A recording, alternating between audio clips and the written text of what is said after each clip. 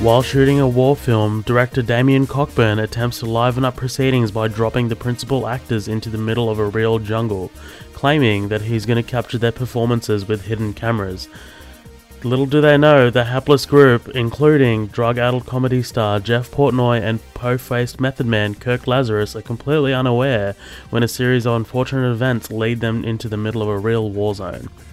Welcome back to another episode of Midnight Double Feature, and today we're covering Tropic Thunder, directed by Ben Stiller. Listen all you motherfuckers!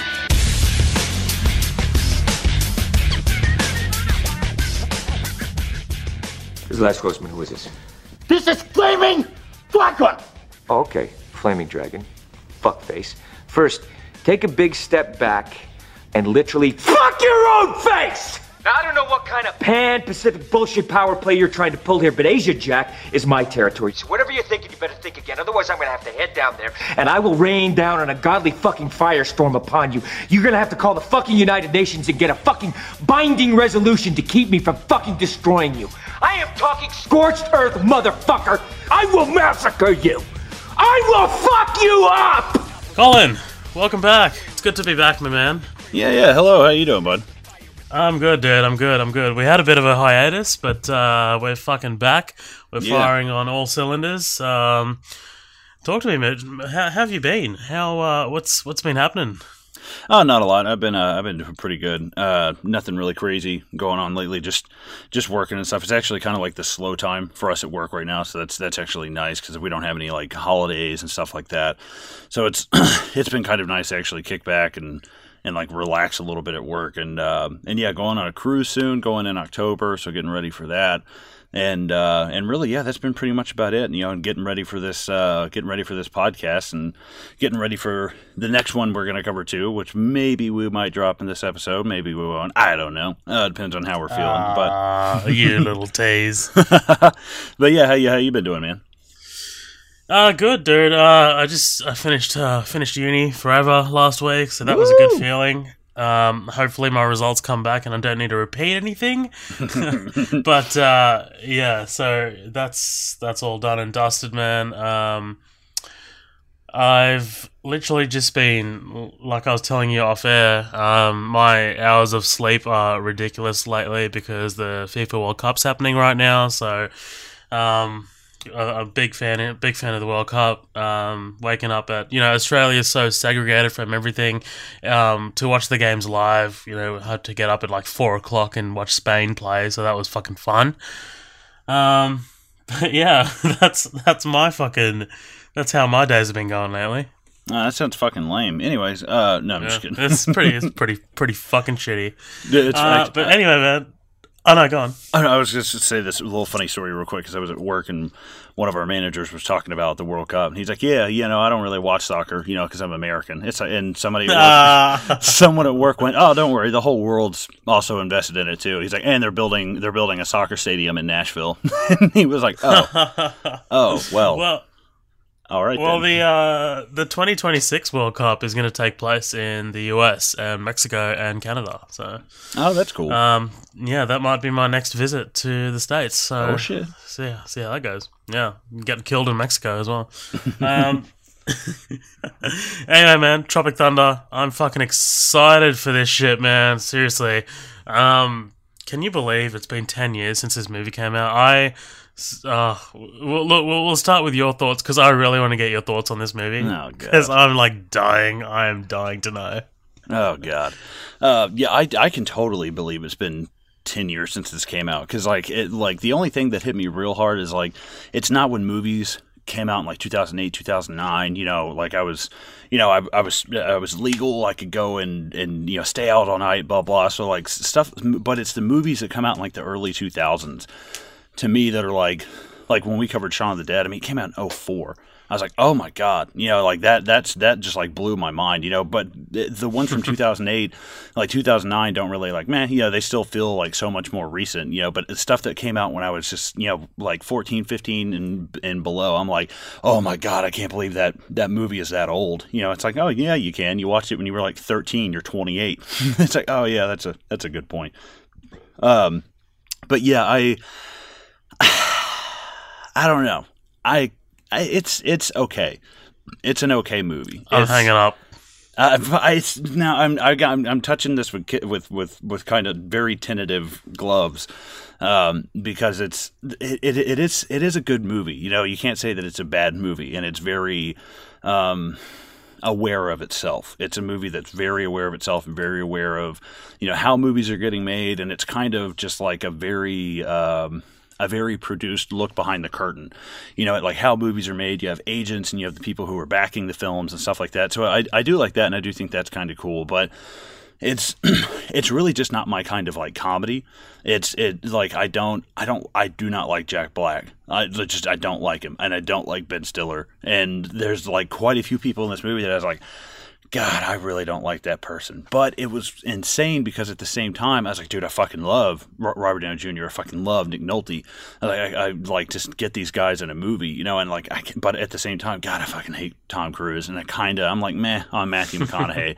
But there were so many people in it that I just like, personally in my comedy, I just don't really care for, because my kind of comedy, it's just like when we disagreed about The World's End and the Cornetto trilogy, because like that's honestly my favorite of the three, because it's just so quick paced, but those guys don't really deviate from script, and there's just something about like the highly improvised style of comedy that I'm just like, people are like, oh, I've got like Marvel movie fatigue. It's like, no, I've got hardcore fucking fatigue, jet lag, insomnia of just like, dude, I'm so tired of this improvised style like kind of comedy. And like it's good. Like I like Anchorman, and I saw Step Brothers and stuff like that, and it kind of has this whole community behind it now of like the Seth Rogen films and James Franco, and at the same time there's what's going on with like Will Ferrell and stuff like that. And you take a show like The Office, The Office is great, but it's just this highly improv style kind of comedy, but somehow they do it right in a way that it's just flawless every time. But there's something about the newer age of like This Is the End and stuff like that where they're just so super self-aware of themselves to the point where like it's really, Lex Grossman was funny because it's Tom Cruise. Like if he were just some guy, like maybe like a mid-level actor or somebody we didn't even know, like to me it wouldn't nearly be that funny. And there's just certain things about it. Like again, you can't deny that it's a good movie. There's parts where it's downright hilarious, but the parts that are funny to me are coming from the people that I love as actors too. I think really it's Robert Downey Jr. He like steals this movie. Like he might be, he might be the a co-star to this, but dude, I mean, he is the whole reason that I even find this movie funny, because he's killer in it, man. He's absolutely phenomenal. But it's good. I don't love it. I definitely wouldn't own it. and I don't know when the next time I would watch it would be, but I think it is a good movie. It does deserve that, but it's definitely not high up there on like my humor kind of charts. If there, you wanted to fucking know so bad, there you go. Interesting. Dude, I fucking love this movie. I fucking know. Oh my god. This is okay, so 2008, this was right after Iron Man, so we were like really in the midst of Iron Man. I was 15 years old, so I was like kind of at the right age to watch this movie. I love what stuck out to me the most was I love this meta sort of style of movie.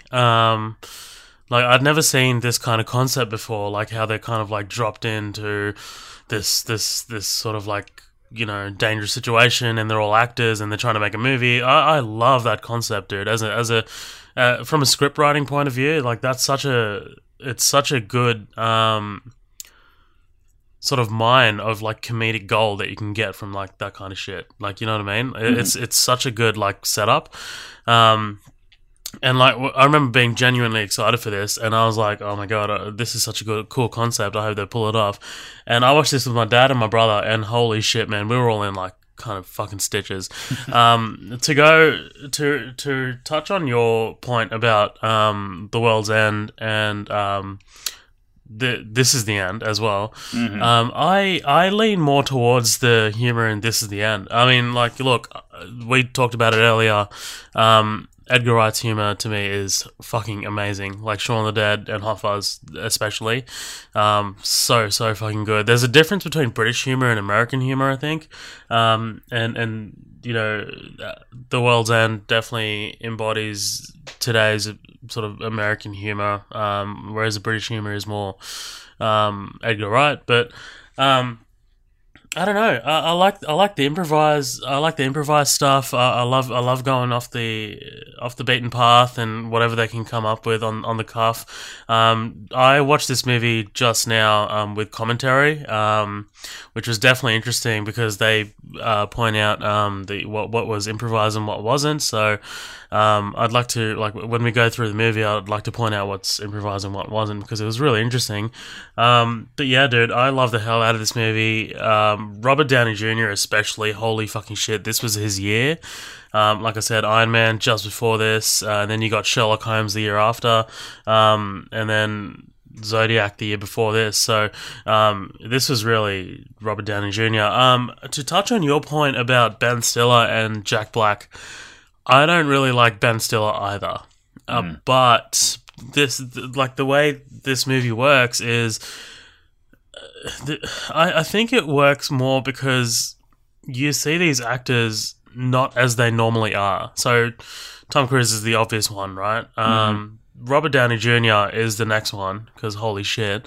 Ben Stiller, like, he plays kind of like a pseudo action hero. You don't really see that much of him. Like, you don't see that in Meet the Parents. You don't see that in, I can't even name any other movie, in Zoolander. Like, I actually dug his performance in this. Like, sure, I think it was the weakest out of the four, I think. Five, sorry, in the group. Jack Black, he was the second funniest to me after Robert Downey Jr. I definitely love his stuff to do with the heroin. Oh my god! Like when he's doing the nervous tics with his face, I dig it, dude. He's a very good physical like actor. Yeah, like he's good. Absolutely. Like he's because they said they kind of based the part off of Chris Farley, I think, and they were like, dude, this would totally be a Chris Farley part, and I totally see it. That would absolutely work. For sure, and you definitely see the Chris Farley haircut when you see Jeff Portnoy as Jeff Portnoy. Like, oh my god, yes. Yeah. So, look, Brandon T. Jackson is funny. He's they said in the commentary like they were really glad to have him be an actual black actor because this would have been terrible. You can't do this now. You can't make this movie now. No way, no. And that's what's crazy. It's only this is like 10 years ago. 10 years. There's no way in God's name that you could get away with this now. I think that was actually absolutely. Who was I think Robert Downey Jr. said in an interview he was talking to Jamie Foxx, and I guess they were kind of buddies, and he was like, man, should I do this? What do you think about this? And blah blah blah. And at the time Jamie Foxx was like, yeah, go after it, man. It's cool, blah blah. And 10 years later he was like, you think I could get away with that now? He's like, oh fuck no. He's like, there's no way you can get away with that now, man. There's no way. That's right, man. And like I think this was made right before the era started where you can't do things like this. Like it was like right on the edge because if you do this now, you'll get boycotts, you'll get riots in the streets, fucking, dogs will be living with cats and shit like that, man. Seriously, it'd be crazy.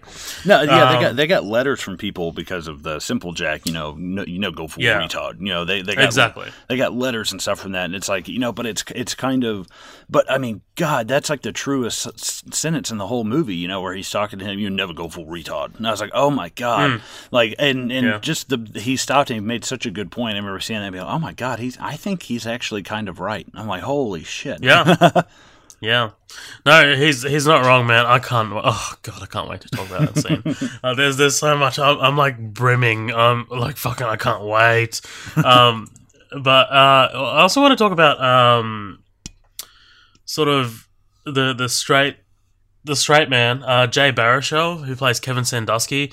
He's come kind of a long way. I think like the reason why you brought up This Is the End is because he's the lead in that as well with Seth Rogen.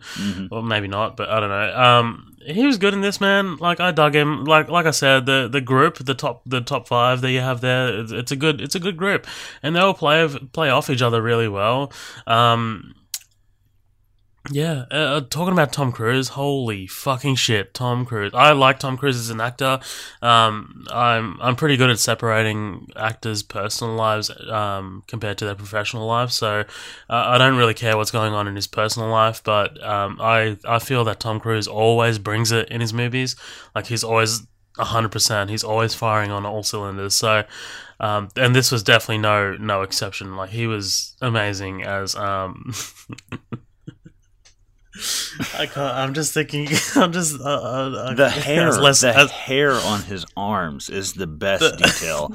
Like it's the funniest thing about him. I'm looking at him like, oh my god! Like I'm a hairy guy, you know. I've got a lot of hair, and I was looking at his arms. It's like Jesus, his arms look like steel wool. It's crazy, and his hands are all prosthetic. Like, I'm gonna read a quick fact here. So Ben Stiller said nearly all aspects of Les Grossman's character were developed by Tom Cruise, including the dancing and the look of the makeup. Stiller said that in addition to the more obvious makeup effects applied to Cruise's face and head and the extra chest on his hair and arms, Cruise also decided to play the character wearing oversized prosthetic hands. He's so monstrous, man. Yeah, because I was looking at him and I was like, God, he seems big, man. There's something about him. Like he seems kind of like a big guy. You know, I think Tom Cruise is known for being kind of short, even though I don't think he's really all that short. But I was looking at it, I was like, damn, I was like, dude, he looks like he'd be a fucking linebacker. Like, it's a big dude. And the veins in his head, like all those like blue little lines of veins. It's like, holy shit, that's a lot of detail, man. For somebody who's in the movie, you know, a total of 6 minutes. You know, it's like, holy shit, that's a lot of detail. But like, I couldn't imagine because to my knowledge, he's never done anything else like this. Like he's never done anything, and I was like, dude, to get somebody, because I mean, like you said, you know, looking past, it's a lot harder for me to like look past stuff like that, especially when it's like, you know, if he's like, oh, I'm just like an avid, you know, Christian or whatever. Oh, okay, that's one thing. Like, oh no, I'm an avid Scientologist. I'm like, get the fuck out. but it's harder for me to like dissect that. But at the same time, like it makes the character that much more hilarious because it's like, this character is funny because it's Tom Cruise, and I have problems with that because I'm like, oh, we're all just laughing because it's Tom Cruise. But to get Tom Cruise, who's deeply religious and obviously, you know, in a lot of his movies, he has so many clauses where he can just walk on set and demand anything. And especially this, and like, oh wait, like his recent movies have kind of, you know, some of them have been kind of poor lately, like The Mummy and stuff like that.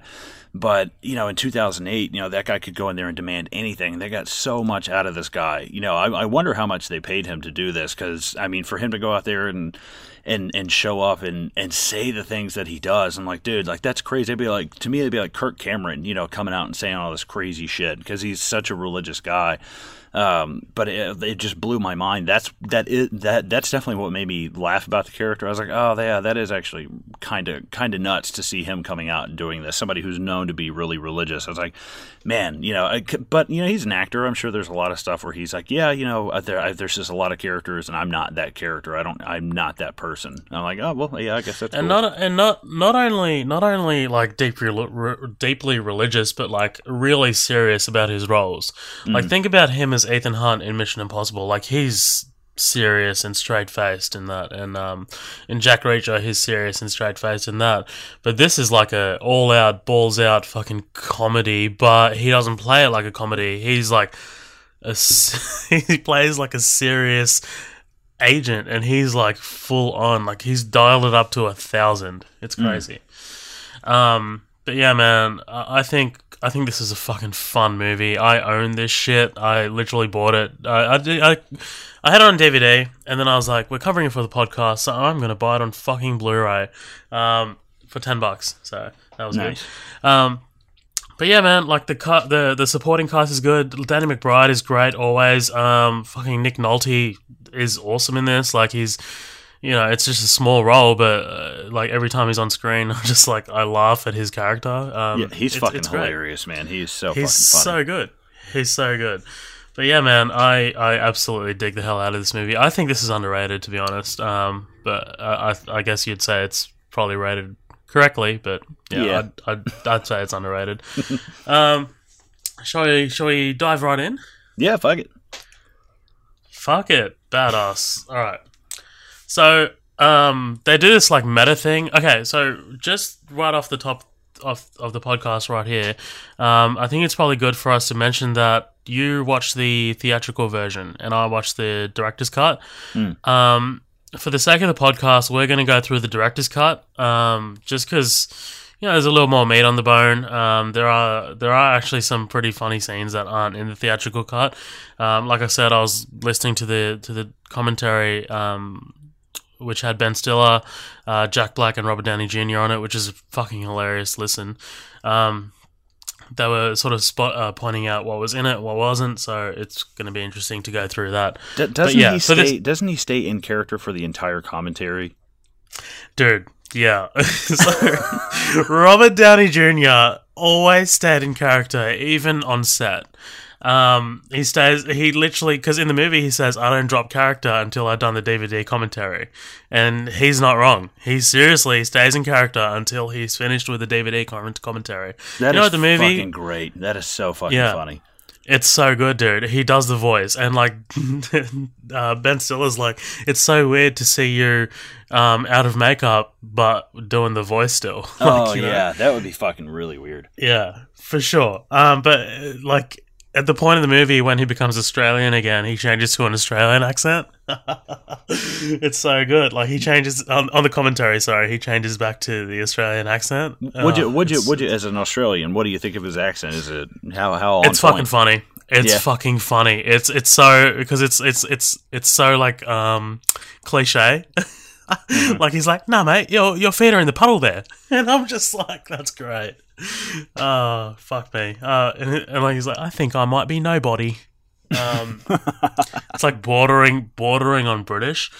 But yeah, dude, let's jump into this. So, like I said, I really like the meta-ness of this movie, because before you get the DreamWorks logo, you get the trailers and the ads for their stuff. So, the first one is you get Al Pacino's booty sweat. Booty sweat. I fucking love later when Kirk Lazarus is like, yeah, get him chugging on someone else's ass water. Yeah. Those to me are the best parts, man, at RDJ. Like, that shit is fucking great. Yeah. And I don't think that was scripted either. Like, there's so much improv there. And like, I didn't realize how improvised this movie was until I actually watched that commentary. So, there are some parts where you're like, oh, that's definitely improv. But then, like, there are some other sequences that we'll get into later that are like, holy shit, that's improv. But yeah, this I definitely love the way this starts, man. Like, before the DreamWorks logo. Let's talk about Satan's Alley. Oh, dude, that's the funniest part of like the whole beginning of this like meta like preview joke. Dude, that's so fucking good. Holy shit. Fucking Tobey Maguire for one, right? Like, Ben Stiller mentioned that like that was like one of the last things that they filmed, and Tobey Maguire just like happened to come in and he's like, oh yeah, I'll do this. And they worked in the best kiss thing from Spider-Man, which is great. But dude, I love the way the music comes in, and like Robert Downey Jr. does that scream, and he's like, "Bah!" Oh god, it's just so good. We got Scorcher, we got the Fatties, where he's obviously doing Eddie Murphy as the Clumps. Yeah, I fucking hate those movies, and that was another. I hate them. That was another part that I did die laughing at, the fact that somebody finally was just like, "Hey, these movies fucking suck," and like someone did a parody of it. I was like, "Oh god, thank you." It's so good. Yeah, it's so good. Like Jack Black does all the roles himself. It's so good. But then, yeah, Satan's Alley is the drama, the Oscar winner, the one that's probably the most likely to win an Oscar. It's good, dude. It's good shit. And then we move into the DreamWorks logo, and then we start the movie. Dude, talk to me about this opening sequence, because I dig the hell out of this whole sequence here.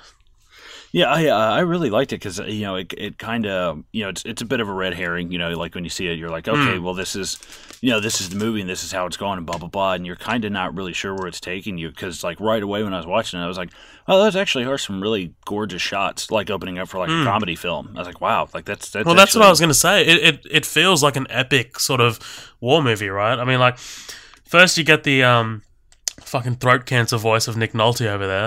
In the winter of 1969, an elite force of the U.S. Army was sent to the top secret assignment in Southeast Vietnam. Like he's literally like trying to like work through the throat cancer. Yeah, dude, his voice sounds like, I don't know, just like broken glass over hot lava. Like there's just like God. It just sounds like he just gargles like hot concrete. Like there's something about it. Like, I just imagined his voice doing other things, and just be like, "Yes, I'd like to order a large Pepsi with fries and a double pounder with cheese." Like, Can you imagine this guy?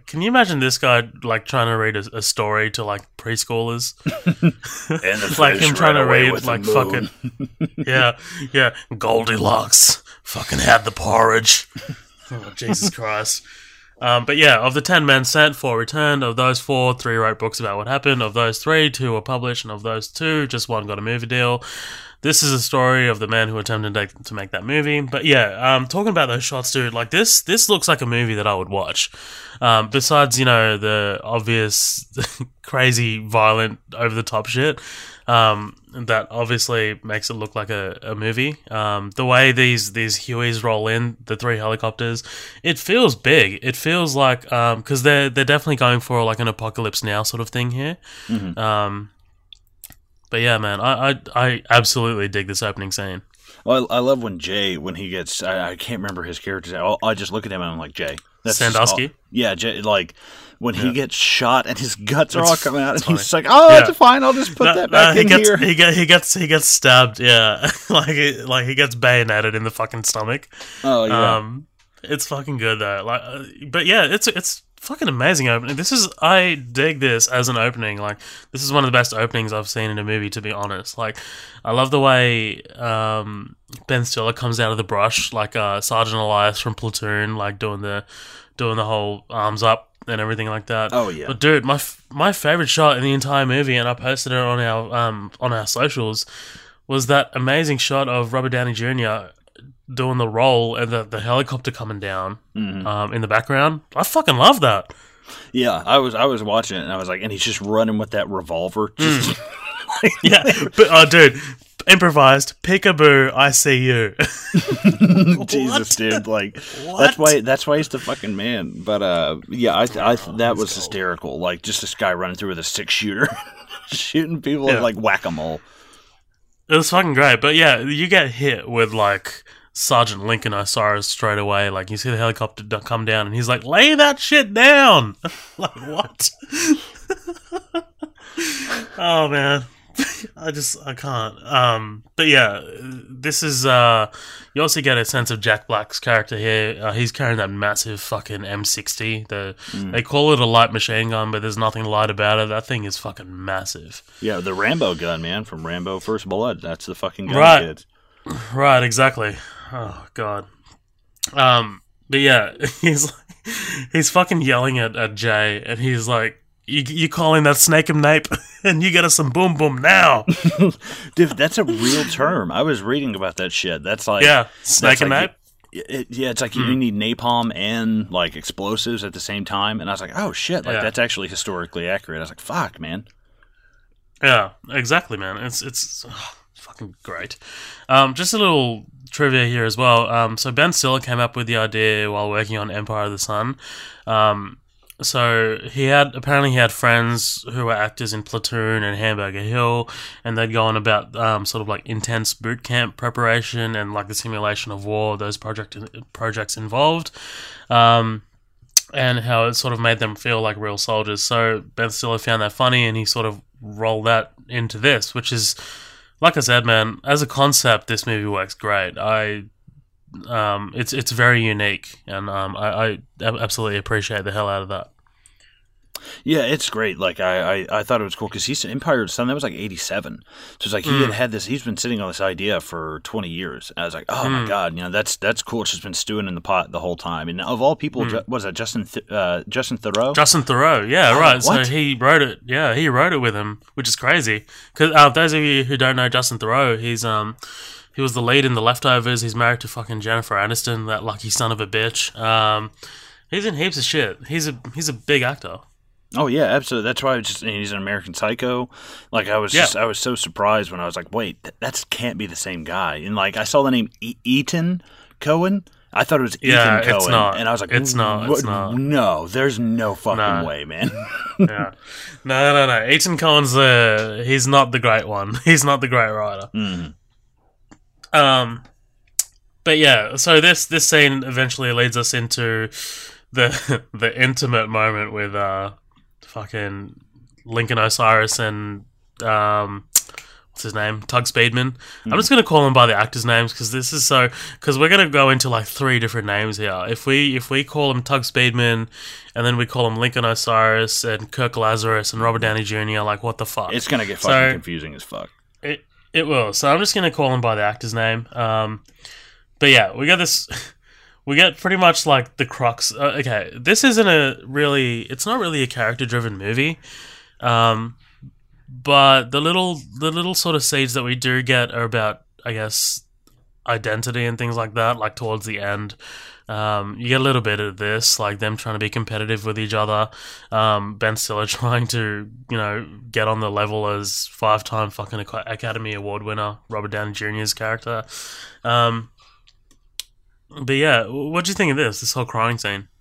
I thought it was really fucking funny, especially as they start. For one thing, Robert Downey Jr. just drooling all over him. It's just like he's like he's just like and it's so over the top, and he's like, I'd love take my hands. And he lifts his hands up, and they're just stumps. Oh my god, the reveal. Yeah, the reveal is great because they're kind of really uptight with him with that shot, and then they back off a little bit for the reveal, and it's perfect. Like they really hide it from you, but I love it, as soon as everything kind of like breaks down and you see Steve Coogan, and I was like, oh my god, this is fucking great, and Danny McBride's yelling at him from the tower. But the whole dialogue between them, Ben Stiller just, hey, can we cut? No, we're not cutting. We're not cutting. We're still rolling. I was like, oh, that's so fucking, I can't imagine the kind of nightmares that must be on an actual set where you've got this demolition thing about to go off and you have an actor who's like, no, exactly. I'm just not feeling it. Like, dude, you fucking better feel it. Yeah, that's right. I mean, like, you can feel the stress of Steve Coogan's character. Like, he's just like so stressed out. When he freaks out here, it's just like, holy shit, that's totally what I would do. Like, I would lose my mind. But yeah, fun little fact here as well. This crew that you see here, that's actually the crew for Tropic Thunder, the movie. You see the DP, all the catering guys, the makeup assistants, that's actually them. But yeah, man, this part's awesome. I fucking love Bill Hader in this movie. He does so well in like sort of like little roles like this. Like I love how he's just a kiss ass to Tom Cruise's character. It's just so good, dude. It's so good. But yeah, Danny McBride, I got about 400 pounds of shit your pants about to crest this ridgeline. Like, oh god, he's so in it. He's so in it. Oh god damn. We cutting or we crying? But like, he's just like, but then he's like, he walks off and he's like, so now we're in rewrites. He's like, oh dude, yeah. I love that. Ben Stiller on the ground with his arms just kind of swaying around. He's like, no, I can cry. He's like, no, Silver Jack over there can't cry. I was like, oh my god. Yeah, he's like, we'll be waiting till Chinese New Year for my man to cry. Oh, fuck me. By the way, guys, there's going to be a lot of quoting in this movie. I'm sorry, this movie is so fucking quotable. I might not fully love this movie, but it is extremely quotable. Like, there's no doubt about it. Yeah, for sure. But I love Brandon T. Jackson's character picks up the phone on the helicopter. Hey! Hell no, I didn't pee on that girl. He's doing the R.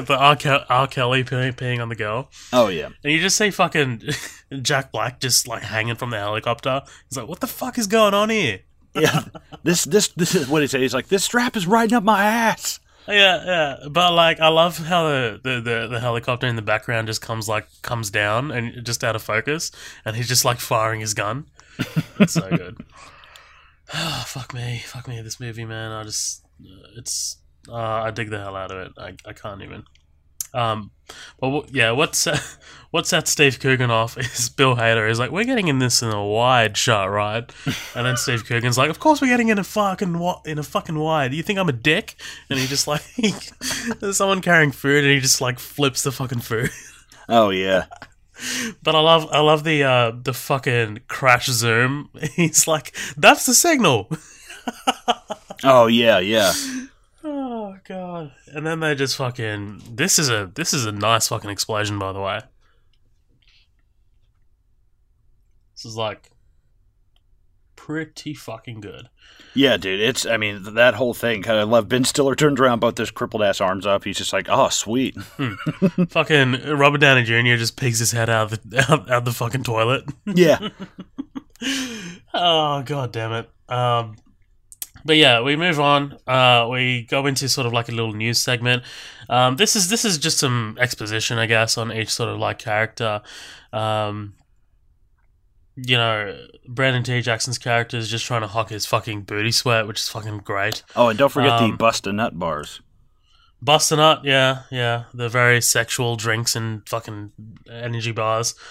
But dude, how great is Robert Downey Jr.'s one where he's like fucking he does that little elbow. He knocks that guy out. His bad boy antics have kept him Bubba.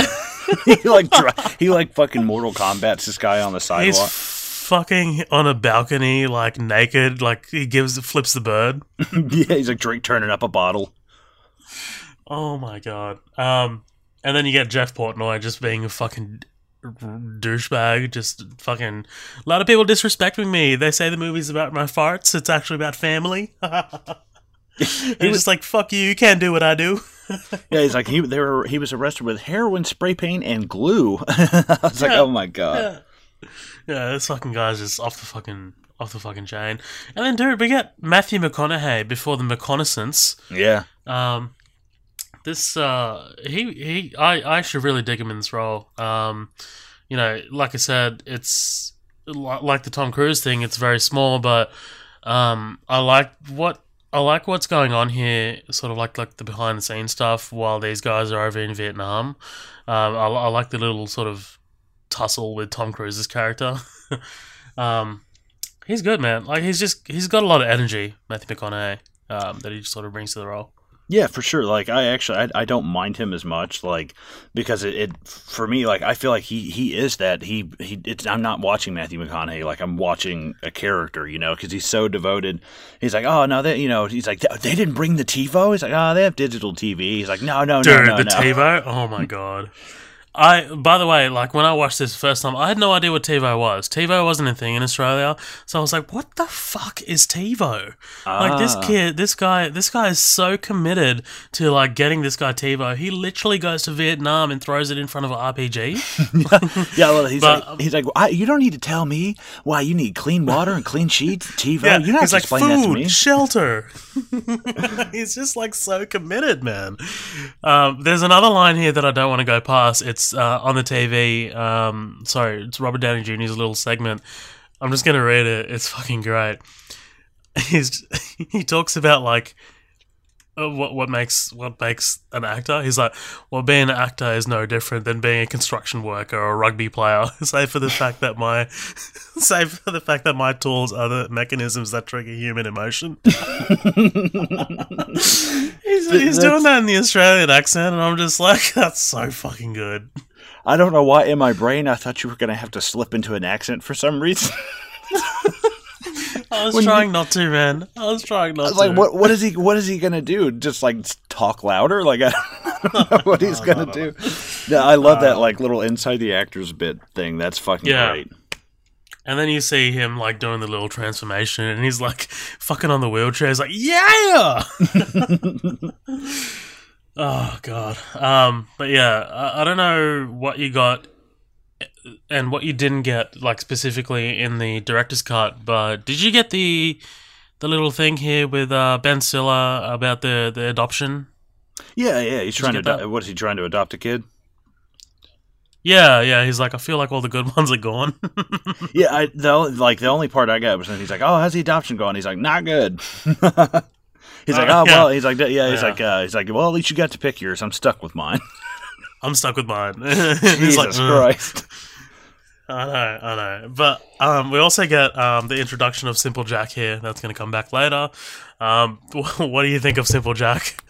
Oh, dude, that like I had somebody tell me about this movie before I ever saw it. I heard so much about this movie from a guy I worked with, and I the first thing I heard about it was Simple Jack, and I was like, what is this whole thing about never going full retard? Why do you keep saying that? And he's like, this was probably 2010 or something like that.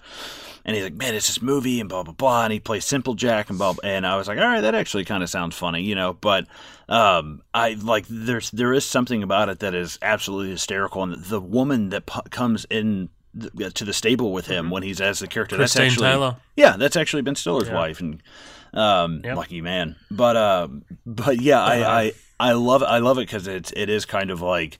You see that so much in a lot of actors' careers where they're doing comedic stuff, almost like Jim Carrey, and you see him try to switch gears. Like it's kind of like a typecast or Robin Williams as well. Right. Like it's very hard for them to shake that typecast. So like you feel the pressure of Ben Stiller's character. Tyra Banks talking to him. You're on the wrong side of 40. You have no kids, and someone close to you said that your career is on a downward slope. It's like someone said they were close to me.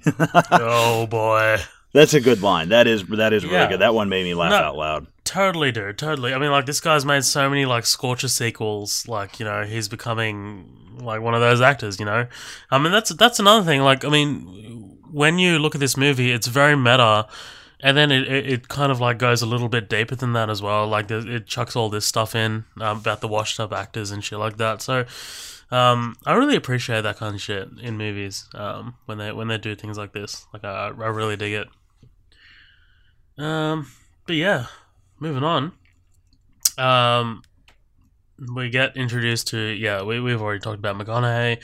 I don't think you got it in your version, but he's looking like this big book of tits. Did you get that? No, I did not. Oh my god! While he's talking to Tug, he's literally looking at this like fucking massive book, and seriously, it's just tits, like just photos of tits. Like he's literally on the phone, and he's like, "Good gosh." All right. Yeah, all right. But he's like, for fuck's sake, that is unacceptable. He's just so fucking driven on the TiVo, dude. I couldn't wrap my head around it when I was younger, but obviously now I know what it is now. So yeah. But then next scene, dude, I love this moment where it's Steve Coogan walking with Bill Hader's character, and Bill Hader's just like, it's Les Grossman. He throws around these words like camera, not rolling, fired. These are just words. He's just so like, he's trying to like ease him into it. But he's also like, I've also got your back in the meeting, so don't worry. Like knowing what comes later when he's just fucking yells at him. But yeah, and then we see like Cody in the background just fucking manhandling that flamethrower. He's like fucking got a boner. He's like, yeah, just fucking lighting that thing up. Oh I love this scene as they're talking to Tom Cruise on the Jumbotron thing in the restaurant, because it's not only, I mean, I fucking love Steve Coogan, and I love that Tom Cruise specifically asked who the key grip is. Like who's a big strong ass dude on here that's gonna fucking whale him out? And the dude, I love the dude. Sorry. Yeah, but dude, the punch looks good. Oh I always thought that punch looks great. Yeah, that's one thing. When he apparently it took a lot of takes for that to happen. I don't know what the deal was, but Heaps. Heaps. Oh no, I was just gonna say, going from like the commentary, like it sounded like that Ben Stiller is basically fucking Stanley Kubrick, because he asked for so many takes on so many different things. Like I'll point out another one later where apparently it took like fucking 25 or something like that. Is some crazy number. God, that's crazy. I didn't know that. I wouldn't expect that from Ben Stiller, you know? Yeah, I know. Right, exactly. But yeah, which one of you fuck faces is Damien Cockburn? Cockburn. he just fucking starts. He's like, "This is your fault, you limey fuck." I love that the Britishness comes into it. You limey fuck. Yeah, like, I love that. Yeah, that's like a talking point. Yeah, Dude, Nick Nolte in like this total throwback to Jaws. That's like the first thing I thought. I was like, dude, this is such a Jaws. Literally, it is an homage to Jaws. Ben Stiller mentioned on the commentary that originally they were going to have him sort of like scrape the blinds with his claws, like sort of like how he does in Jaws. But yeah, he's like, I think that was a bit too much, so we just kind of scaled it back. Yeah, him peeling the apple is just so much more like, I don't know, it's just like childlike, because it's really intimidating when Quentin runs the nails down the chalkboard, see him like peeling an apple. It's just like, oh my God. For sure. I also love, me and my brother just fucking love Bill Hader, and like this part where he just like, because like literally like 10 seconds ago, he's like, I've got your back in the meeting, don't worry. But then like, as like Tom Cruise is yelling at him, Bill Hader's like, "God damn it, Damien!" Yeah. With all due respect, Les Grossman didn't blow up the jungle. And he's like, "Fuck the jungle." Exactly. God damn it! But just before that as well, I don't want to go past it. Les Grossman's like got other things to worry about because a camera truck just plowed into Judi Dench. Yeah, I forgot about that line. That's a good one. God damn it, man! There's just so much of that. There's another one later with Jamie Lee Curtis on Freaky Friday.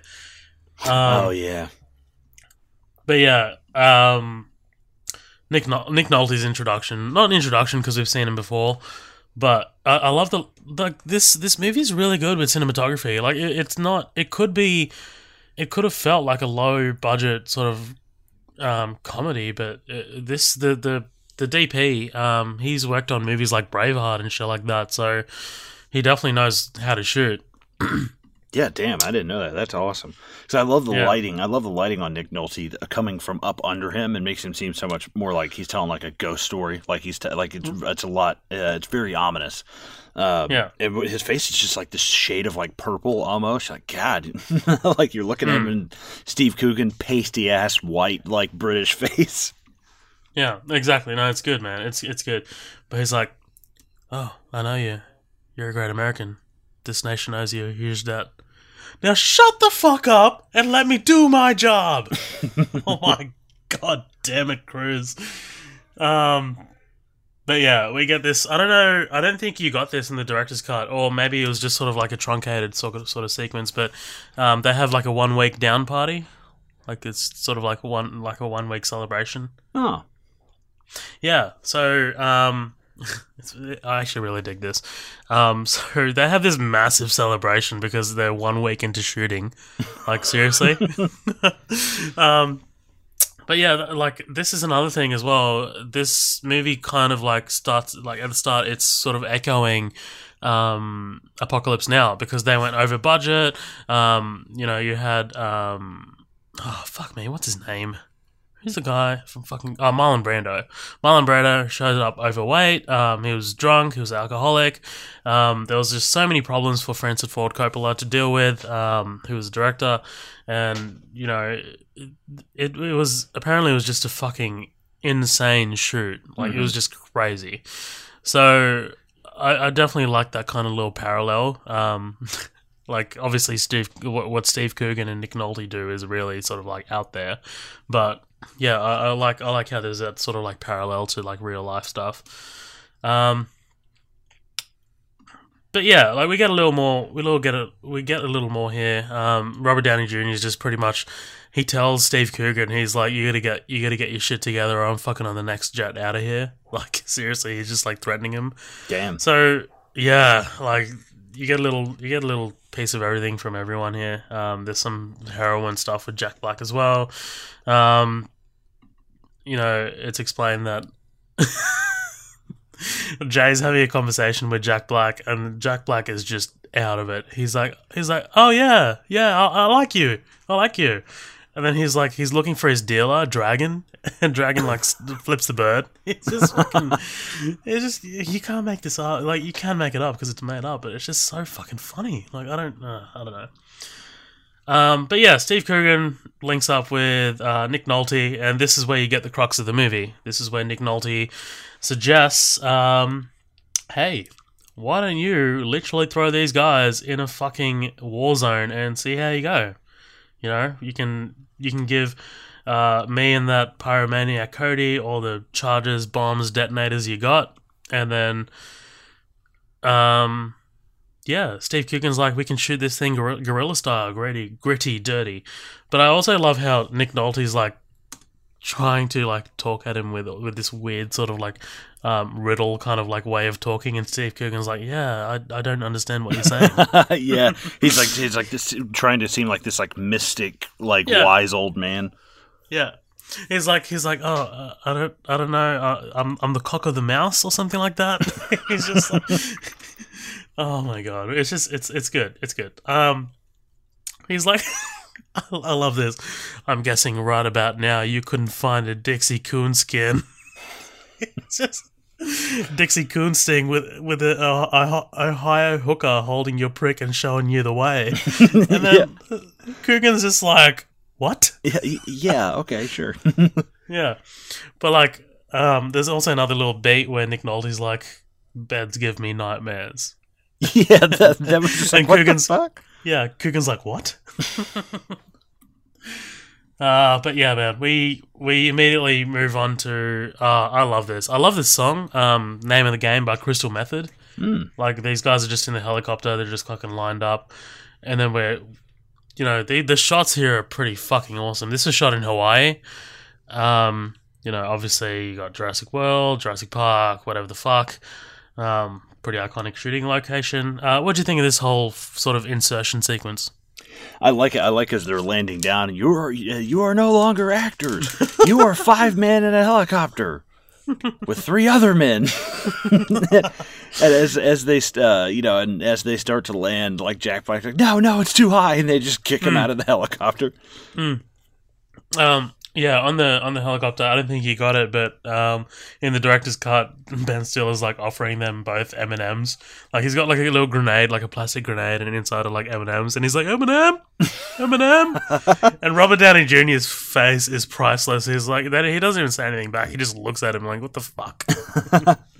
Yeah, I love this in this whole introduction with Steve Coogan and them basically telling us what the game plan is going to be. That he takes all their phones, puts them in the helmet, puts the water on them, and like stomps them out. Like I love this whole thing because it's a great monologue. Like he ends it like he's like I don't know, his ending of things. Like this part always blew my mind because I was like, oh my god, Yeah, he comes in and delivers this like great speech about the takes everybody's phones, crushes them. This is the radio that signals the helicopter and the helicopter only. The helicopter is God. I am Jesus Christ, and you are my disciples. So I was like, holy shit!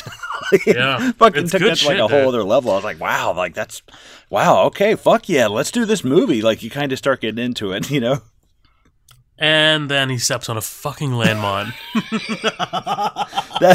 Dude, the little pause, it's like, oh, and he looks down, bang! You just hear like this like, click, And he just looks down. And I was like, "Oh my god!" And I love it because none of them get it. Like there is something like I do like method actors, and I think method actors are great. You know, Robert Downey Jr. does it, and Johnny Depp, and a lot of people. You know, Christian Bale really gets into his roles, Daniel Day-Lewis. But at the same time, like there's just something about method actors that just kind of like it's kind of like unbearable sometimes. It's like, oh, you're just so method, so method. Like I really went and like lived and did it. Yeah, it's like shut the fuck up. Shut the fuck up, man. And like, and I think that's kind of why I have a problem with Tom Cruise sometimes.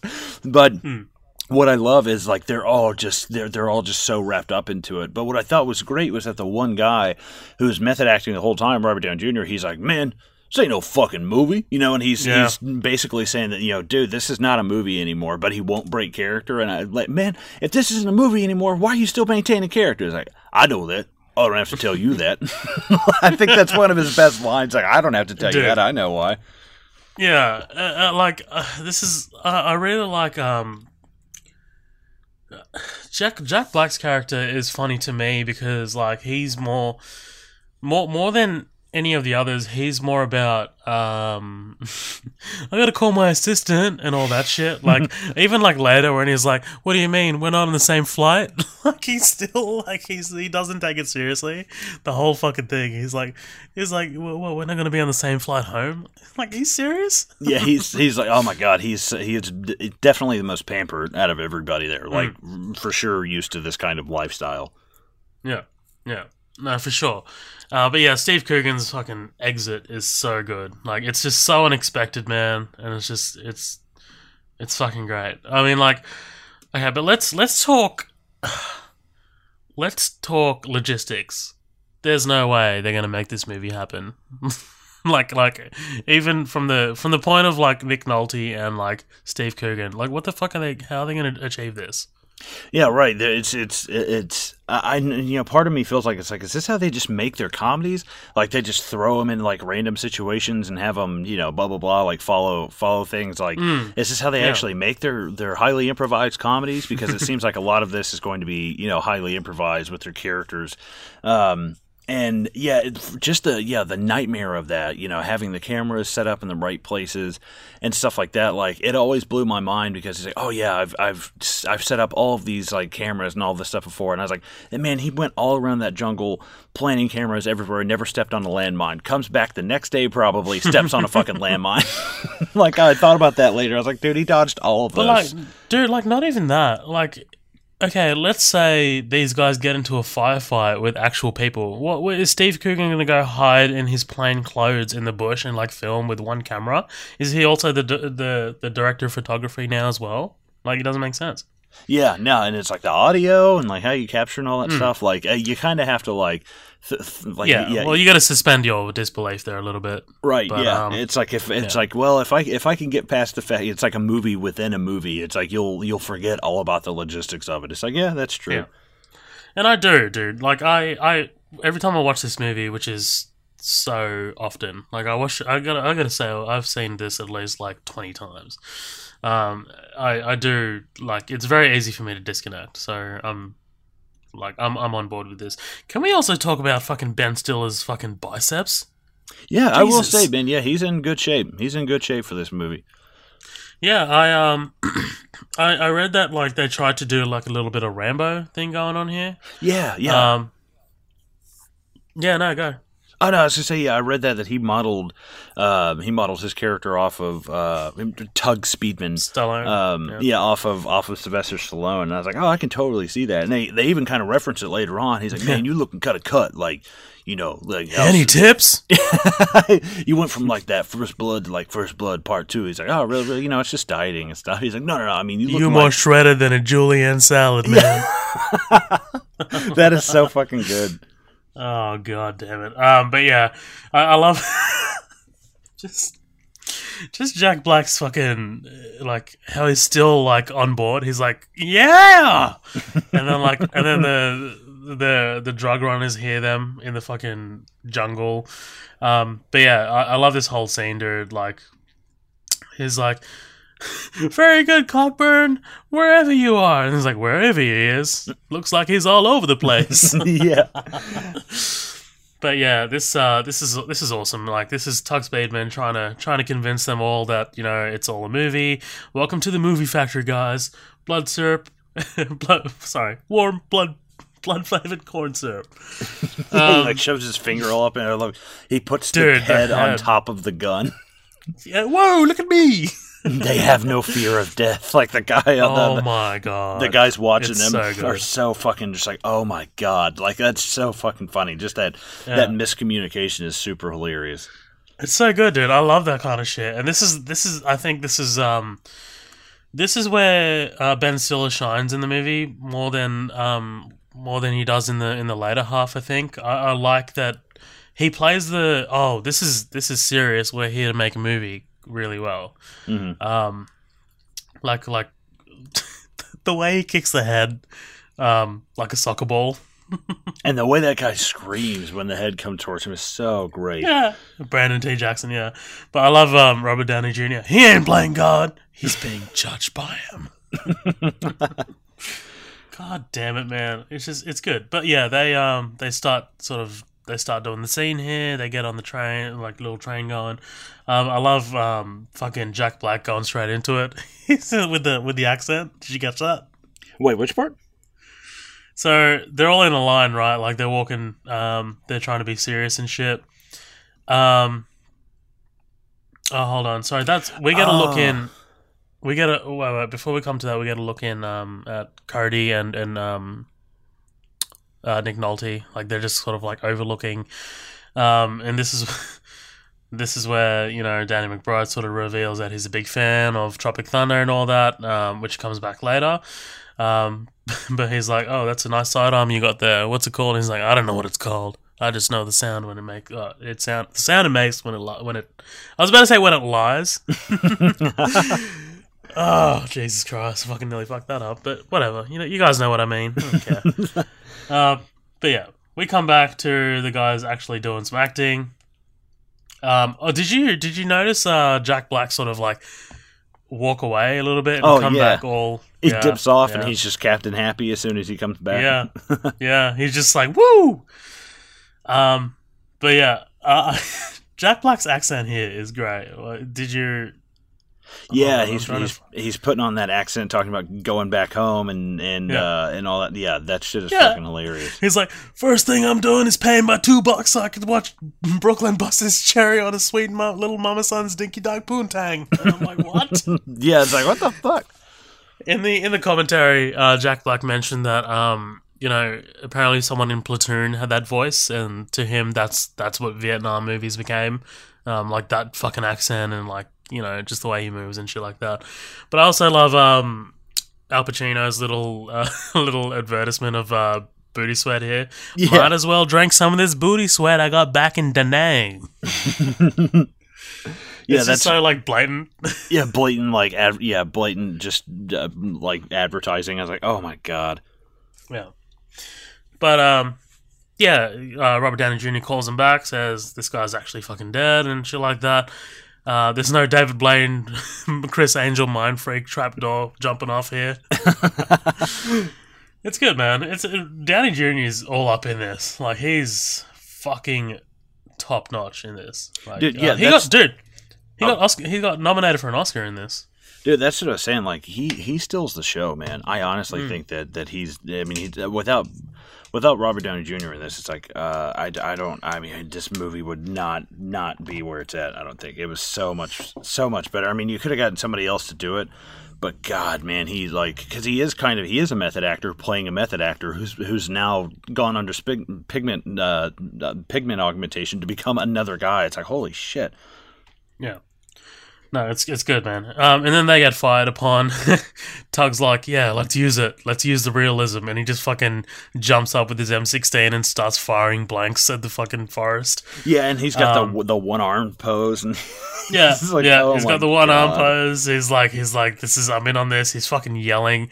But yeah, he throws a grenade at the right time. Danny McBride lets juice him. He fucking blows a C4. Yeah, it's a nice little explosion, and they fucking run it. You can't go past. Oh God, the actual black actor's name. What is his name again? Brandon T. Jackson. Yeah, sorry, I've never seen him in anything else besides this, but he is fucking hilarious. I think he's one of the funnier ones because he's good. As he's shooting the one gun, he does like the Michael Jackson leg kick and head swirl. I love it. Oh, dude, that is fucking. Because I'm actually a big Michael Jackson fan. Like, Thriller's the first album I ever bought, and I was like, oh my God, dude, that is fucking hilarious when he did that. And leg it's shot kick. well too, because it's like slow motion. Yeah, and they give it its time that it needs, and it's fucking hilarious. It's fucking great, man. I can't believe I fucking went past that. But yeah, big ass titties, and he fucking blows the thing. Yeah. Danny McBride, man, he's just so over the top. Can you believe that this guy wrote the script to the Halloween movie coming out later this year? No, man. When I heard he was attached, I was like, oh God. Like, I was like, what the fuck? But apparently he's a huge fan, so, I'll give it a shot. Dude, he was the best part of Alien Covenant. Like, he was fucking good. Oh, I never saw that one. Yeah, don't watch it. But I didn't because I saw Prometheus and I was like, nope, I'm good. Yeah. Don't watch Alien Covenant, guys. It's not a great movie. Not a great movie. But yeah, Danny McBride's pretty good in that. He's starting to get a lot. He's starting to get a lot of cred now, in Hollywood. So I'm really glad because I always liked him, man. Especially in fucking Pineapple Express. Holy shit, he's great in that. Thug life. I used to use this gun when I was a prostitute. Dude, I really love. I don't want to skip past it. Like with this, they're like, all right, let's move out, blah blah, and they move off, and they're fucking Run Through the Jungle by CCR. Like, oh man, I fucking love that song. I think that's actually the one that's playing when Walter jumps out of the car in Big Lebowski. I think that's actually Run Through the Jungle that's playing, and I'm like, oh my God, that's fucking great, man. Dude, funny you bring that up, because Ben Stiller, someone gave him that song, and then there's a Creedence Clearwater song as well, and he's like, no, I'm gonna go with Run Through the Jungle because it's my fucking favorite. So yeah, it was a good choice for sure, definitely. Yeah, yeah, for sure. I was like, thank God, dude, this fucking song is awesome because everybody always uses, Bad Moon Rising or any, and Run Through the Jungle is a great song and it just never gets used as much. And there's always, we were talking about Vietnam. I had my U.S. history teacher, 11th grade, is a guy named Mr. Hosier, and he was a Navy SEAL, and he would tell us stories about like shooting people and just doing all. He was like, no, I'm going to be real with you. Like, you're all going to be 18 or you might already be 18. He's like, so, this is just how war really is and stuff. And he taught like all in World War I, World War II, Vietnam, all this stuff. But the weirdest part was he said the most accurate Vietnam film he ever saw was Forrest Gump. He was like that. He's like that. Wow. Like that is the most accurate. He's like, man, the way it looks. He's like, how it rains and rains and rains, and guess what? As soon as it stops raining, they all start shooting at you. And I was like, holy shit, man! And he like, Jesus, that guy had some crazy stories. And he was a great teacher. He was really, really good. But yeah, he told us a lot about Vietnam and stuff. So I always think about him when I hear like Vietnam era stuff, and think he's really the only person that I met that was like, told us some crazy stories that like some parents got like pissed off about and shit. And I'll tell you some of them sometime off of this. We're doing a movie comedy podcast. I don't want to jump into Nam stories, but some dark fucking Full Metal Jacket, private pile shit. Yeah. God damn. But dude, I always thought that was so crazy. He said that it was Forrest Gump that was the most accurate. And I was like, holy shit! And I love. I would love to see what he thinks of this movie because I would be very curious. But yeah, anytime I hear CCR, you're always thinking like Vietnam era kind of stuff. So it's cool to see Running Through the Jungle. I love that. It never gets enough play. No, you're 100% right. I think there's actually sort of like an unofficial sort of like if someone were to make a soundtrack of Vietnam songs, there'd be a number of sort of a number of tracks that would actually make it. Like, do you know what I'm getting at? Like, there's movies that there has to be a use of like this particular song. Oh yeah, for sure. It's kind of like when you hear like, that's the way, I like it, and you're like, okay, 70s disco. Like, it brings up so much imagery from that. Yeah, exactly. And Fucking, why am I blanking on the name? The song by the Stones. What's Oh yeah, that's real fucking specific. Yeah, Jesus, fuck me. Sympathy for the Devil. Jesus Christ, how the fuck there did you I go. forget that? There you go. That's you in got like it. that. You got it. Yeah, I got it. That's in every single Vietnam movie ever, and it's just so iconically Vietnam. Mm-hmm. Like even to the point where a couple of years ago we went to Bali, and we did like a little kayak river ride thing, and we literally played that on our iPods, like as we were going down the river. Nice. Yeah, it was awesome, dude. It was like fucking jungle everywhere. It was crazy. But yeah, man, we move on. I love the little hand signal that fucking Ben Stiller gives him. Dude, that's just little gibberish. The little fucking stop here. Let me fucking twiddle my fingers a little bit, and then we'll go. It's good, dude. Jesus Christ. Hold on. Sorry, bear with me here. Okay. Dude, one of my favorite moments, and probably one of the reasons I really like Jack Black in this movie. He's fucking over in the brush, like doing his heroin, trying to get it out of the packet. Yeah. Fucking Jay walks up to him. Hey man, what's going? Fucking nothing, man. Dude, yeah, that part made me laugh out loud. Like that was good, but it's funny because it's Jay out of all people. He's like the nicest, sweetest guy in the whole group. And he's like, "Hey, what's going on? Get the fuck away from me!" He's just like, but just the reaction to like he fucking spills the heroin everywhere. It's like fucking nothing, man. Oh goddamn, he's so Jack Black just has so much energy in this. He's like, no, you can't have any fucking jelly beans. Oh. Jelly beans. I know. But yeah, we move on. They fucking... Apparently this took ages to shoot as well. Robert Downey Jr. talks in the commentary about how he thought that this was all going to be cut out of the movie, this whole walking through the jungle part and shit like that. But yeah, no, he made it in. But yeah, dude. And then we get to probably one of the most iconic conversations of the movie. The never go full retard. Oh yeah, it's like the biggest quote of the movie to me. That's the one I've heard the most. Exactly. I got a little fucking trivia as well. So in this conversation, Lazarus sort of notes that Sean Penn went home empty-handed for I Am Sam. The year of the Academy Awards where Tropic Thunder was eligible for nominations and RDJ received the Best Supporting Actor nom, Sean Penn actually won Best Actor Oscar for Milk. Yeah, dude, have you ever seen Milk?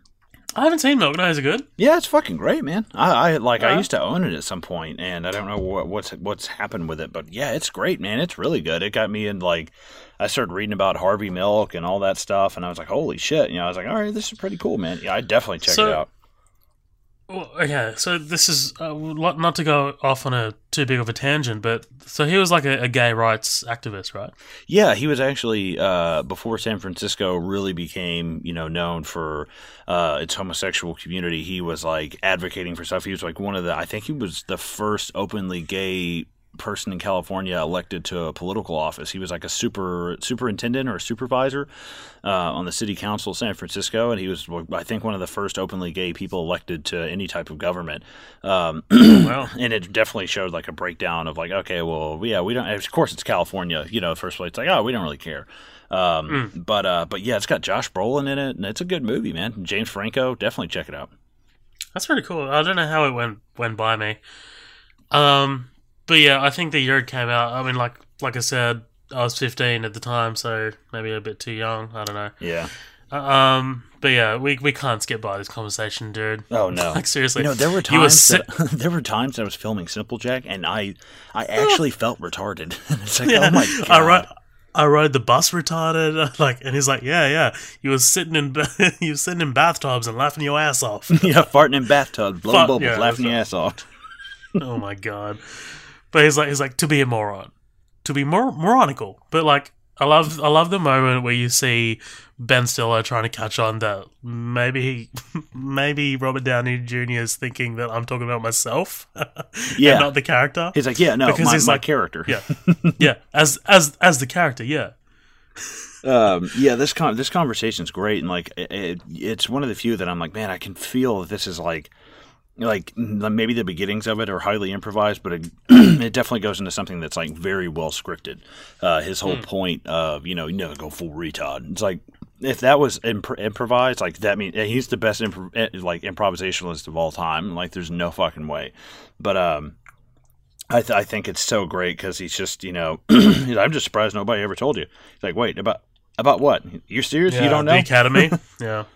Everybody knows. He's like, especially right, exactly. He's like, especially as the Academy is with all that bullshit, and he's like, wait, what? And it's like he talks about Forrest Gump. Oh, it's good, man. It's good shit. Seriously, like it's just such a great interaction, like a character interaction, and it's so meta because like I said, I love meta. But yeah, he talks about Dustin Hoffman. Dustin Hoffman, Rain Man, look retarded, act retarded, not retarded, count toothpicks, cheated cards, autistic, shout, not retarded. Yeah, autistic. Then you got Tom Hanks. I love the way he talks about Forrest Gump. Slow, yes, but he chomped President Nixon, and he won a ping pong competition. That ain't retarded, and he was a goddamn war hero. Yeah, you know any retarded war heroes? God, dude. Yeah, that whole exchange is just so iconic because you can feel, and you also there's kind of like this competitiveness going on between Ben Stiller and RDJ the whole time, and this is kind of one of those conversations where you feel RDJ kind of pulling ahead of him, like, nah, you're not a real actor. I'm a real actor, but you're not a real actor. Like that's kind of what it feels like. Exactly. This is Stallone meets who's a methodical actor. It'd be like Stallone meeting like. Daniel probably RDJ himself. RDJ. Yeah. But so Cody and Four Leaf come back to the death site of the crater. The crater, the fucking bloody crater of fucking Limey there. And then before they get ambushed, they get the hook hands. The look on Danny McBride's face is so gold. He's just like, you're my fucking hero, and you have hands. And then I love later, like when each of them sort of realize that he has hands, like. Oh yeah, he's like, oh my god, you grew hands, mate. Yeah, no, because me and my brother quote it all the time. He's like, fuck, you got hands. Yeah. And I love that. This is the part you were talking about. He's like, no, listen, listen. Freaky Friday, I almost blinded Jamie Lee Curtis. I'll never live it down. Yeah, that's right. That's right. He's like, this shit will fucking ruin me. But yeah, they have a little tussle. It's revealed that Four Leaf has hands. As Jack Black says later, fuck, you grew hands? Grew hands? It's good, man. But yeah, they get ambushed, get taken hostage by the Flaming Dragons. That's fucking funny later when they reveal their name to Tom Cruise. It's fucking great. Mm-hmm. But I think there might be a sequence here as well that you might not have gotten. They're sort of like arguing about the map. Oh, yeah. And they all keep walking up to Jay as he's pissing. There's actually a sequence before that where they're sort of like talking about the map. They get into a little mini argument, yeah. Because, like, Robert Downey Jr. is like, how's it going with that map, Chief? And he's like, can I have a look at it? And then Ben Stiller's like, yeah, I got it. He's like, Damien gave it to me, remember? But yeah, it's not overly important to the story or anything like that. It's just kind of like filler a little bit. But yeah, then they have, like, their little chow break. And, oh my god, Jack Black probably delivers my favorite line in the entire movie. I fucking hate movies. Yeah, dude, I laughed out loud at that because I was like, dude, because there's a lot of actors that was like, man, I'd much rather do television and theater than do movies. Yeah. Like, oh my god. Yeah, that was totally improvised as well, apparently. Like, he just fucking sits down and he just like takes a load off.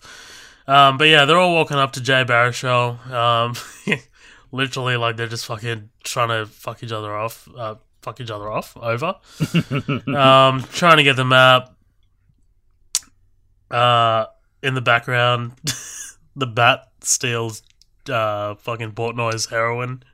Oh, dude, yeah, that is so good, and it comes back. It's later. a cool shot. It's actually a cool shot, like of the shot of the bat flying in from the background. Yeah, it comes in. I love I think I've said this before, but I love stuff coming in from such a long ways away. It gives you that train like tunnel effect. Like, oh fuck. But I love that, and he's just scrambling over it. And when he realizes it's gone, he just the way he cries is so fucking good, dude. I love his like, no, my jelly beans, and then fucking Al Pacino's in the background. He's like, yo, man, you want to bust it on? He's like, you go to hell.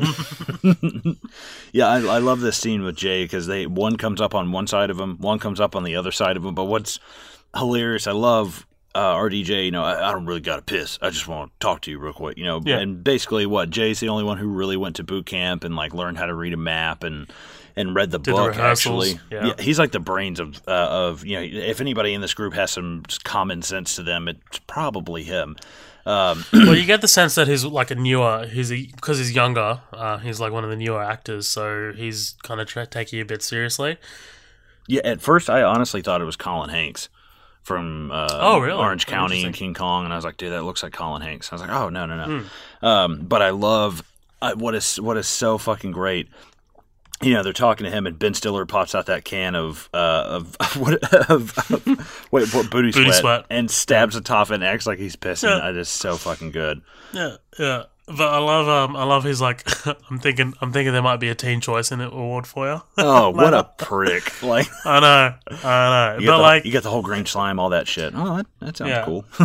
But Downey Jr. even like goes, hey, I'm doing a fucking classy picture with fucking. As Lincoln later, I think you'd make a good John Wilkes Booth. But just fucking saying he's a fucking killer. Yeah, you look great as a presidential assassin. It's good, dude. But dude, the funniest part of this whole scene is when the bat overdoses. Oh my god, he's like he literally fucking he's prone. He jumps on it. He's like, haha, you OD'd, and he fucking starts eating it. Oh. Dude, as soon as I saw it, as soon as I saw the thing drop, I was like, "Oh my god, it's overdosing!" Like there are parts, just as many parts in this, like I kind of don't like the parts that I'm not saying the parts that are funny make up for them, but they are really fucking goddamn funny. Like when they hit me, I'm like, "Okay, that's good, you got me." Like that's a good one. Like I said, man, this movie.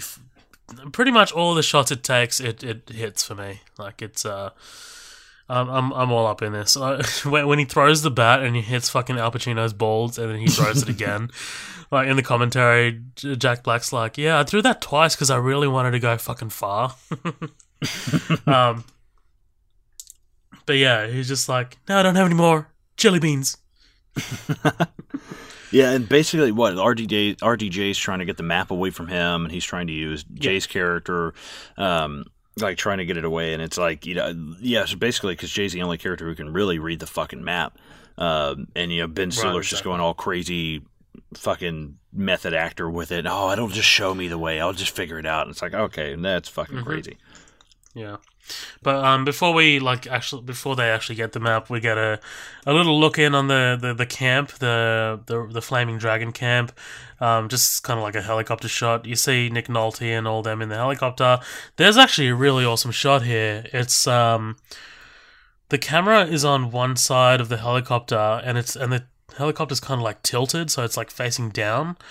And Nick Nolte's like kind of like on the edge of the helicopter, and you just see down into the camp. It's a fucking cool shot. And according to the commentary, that was actually like Nick Nolte. It's not like a green screen effect or anything. It's actually him, like on the edge of that helicopter, like just looking at that guy in the gun. But yeah, it's cool, dude. It's a cool shot. Yeah, it's a very good shot. I like that. I know exactly what you're talking about. That's a really good shot. Yeah, it's cool. But then they come up to these ruins. They're just. This is where you kind of get the schism. The little. We're tired of being your trail donkeys.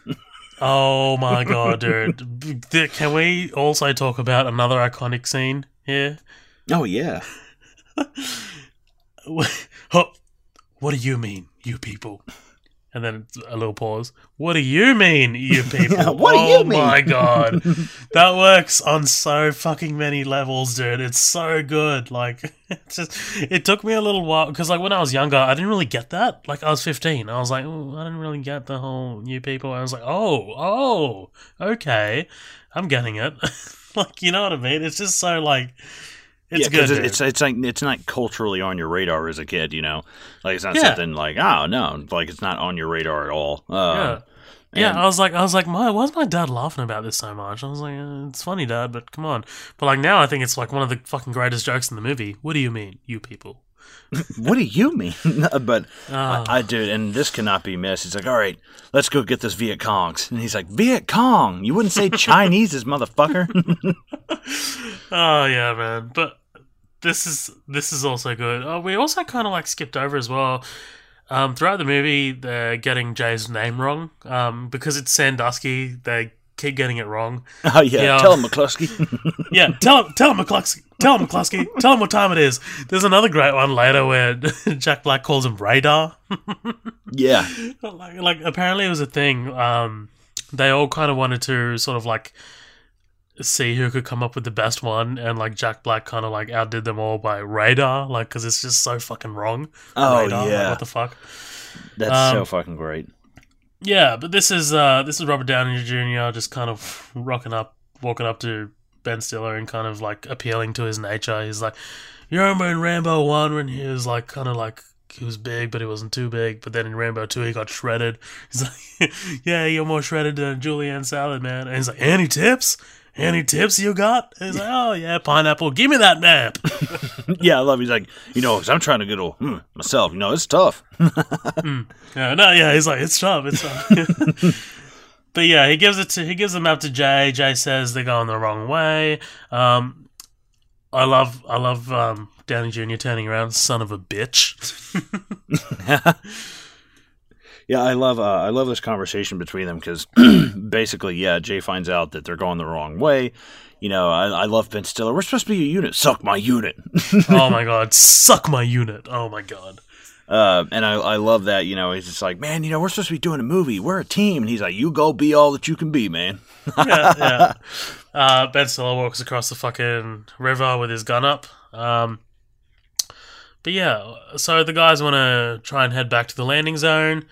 Ben Stiller is just going to keep on going. But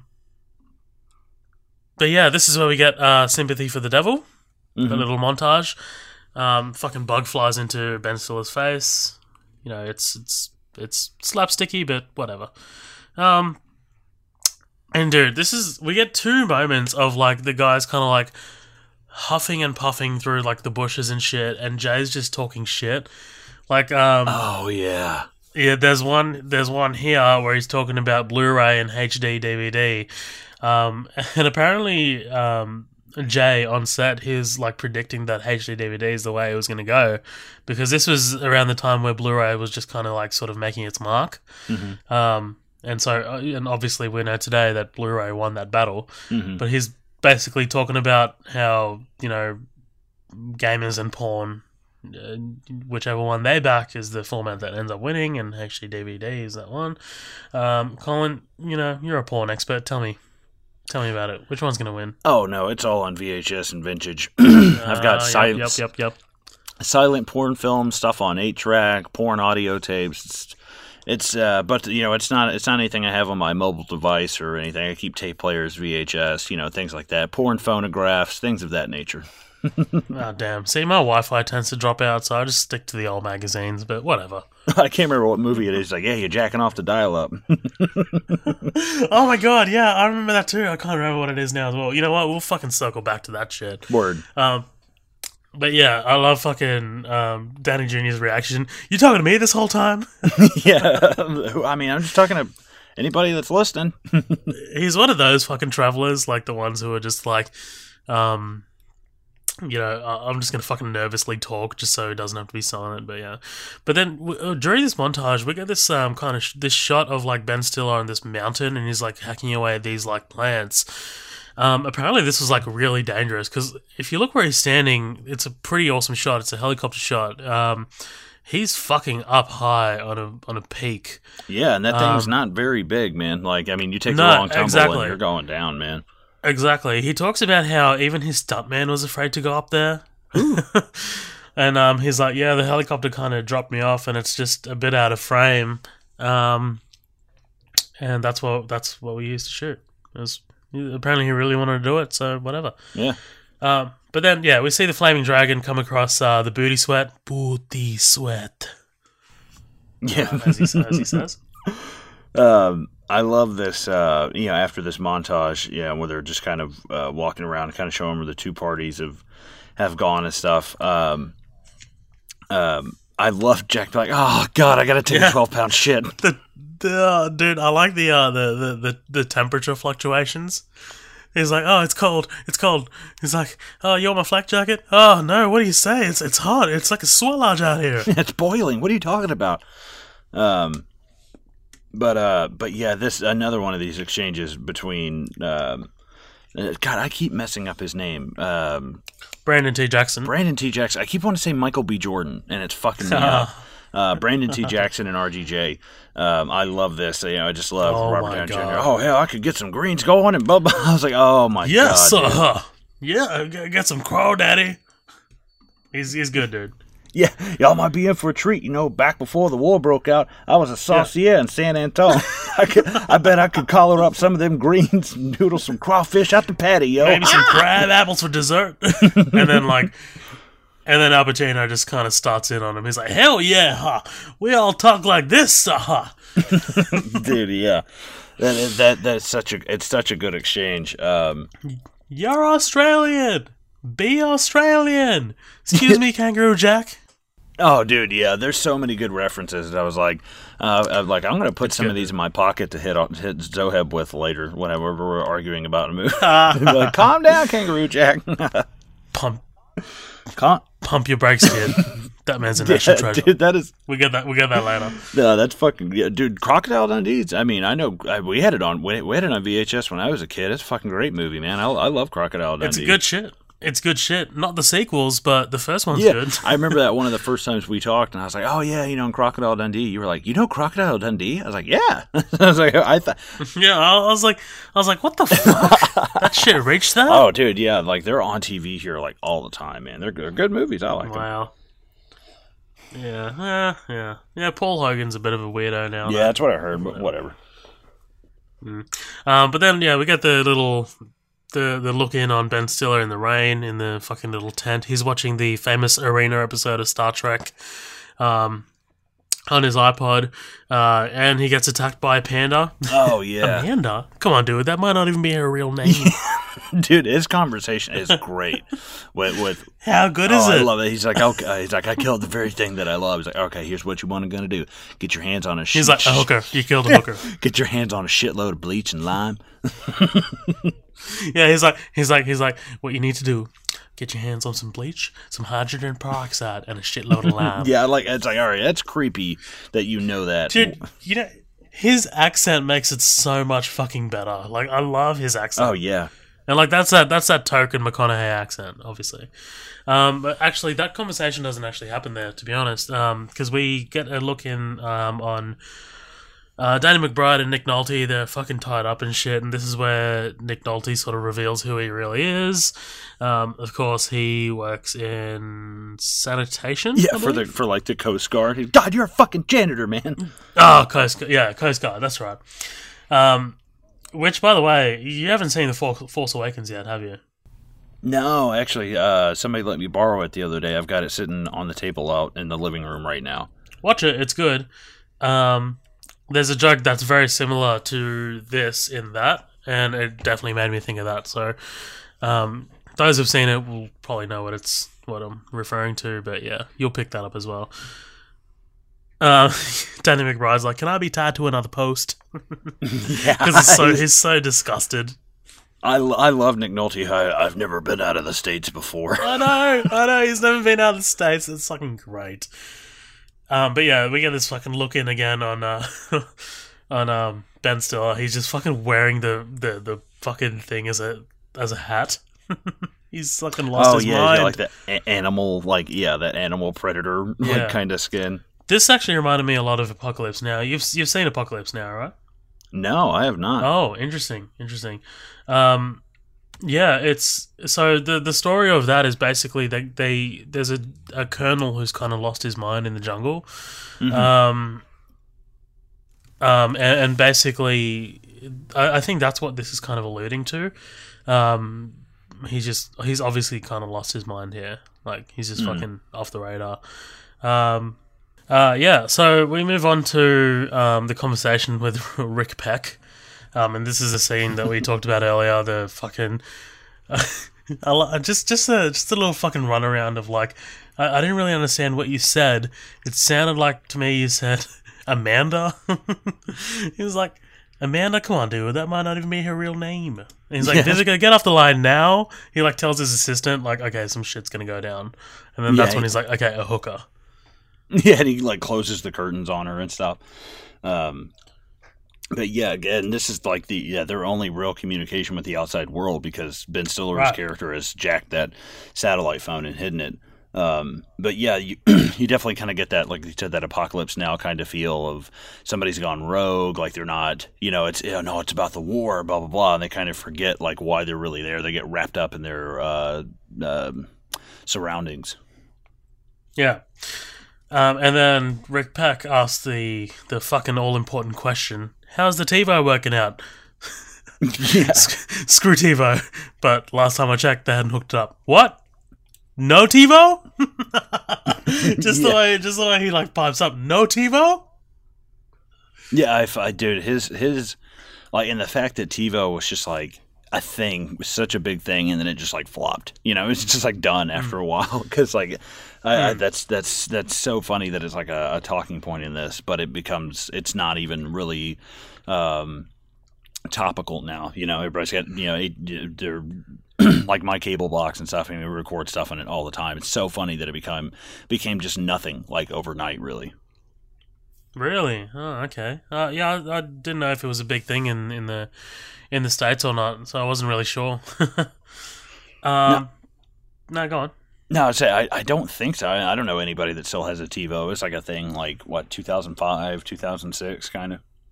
Yeah, well, apparently 2008 as well. Yeah. But yeah, while he's on the phone, we see the Flaming Dragon guys kind of like flank old mate Ben Stiller over there. And then we get Rick Peck's on the phone. He's like, where have you moved on to? Another agency? Yeah. Like, it's just still a joke. It's good, dude. Yeah, I love when they cut back to the rest of the unit trying to... Yeah. It's just hard cuts to Jack Black on the ground, just like, mama, thirsty. Yeah. It's like, he's not looking so good. Oh, wait, before that, we get Rick Peck talking to his assistant. He's like, what have I got on today? Oh, 2.5 man taping. And then he, like, hesitates. He's like, oh, shit. He's like, cancel that. And he's like, now he's like certain, because he doesn't want to lose Tug as a client. He wants to get in the TiVo. He's like, I'm going to Grossman's office. I'm playing the card. But then, yeah, that's when we cut back to Jack Black, and he's fucking wigging out on the ground there.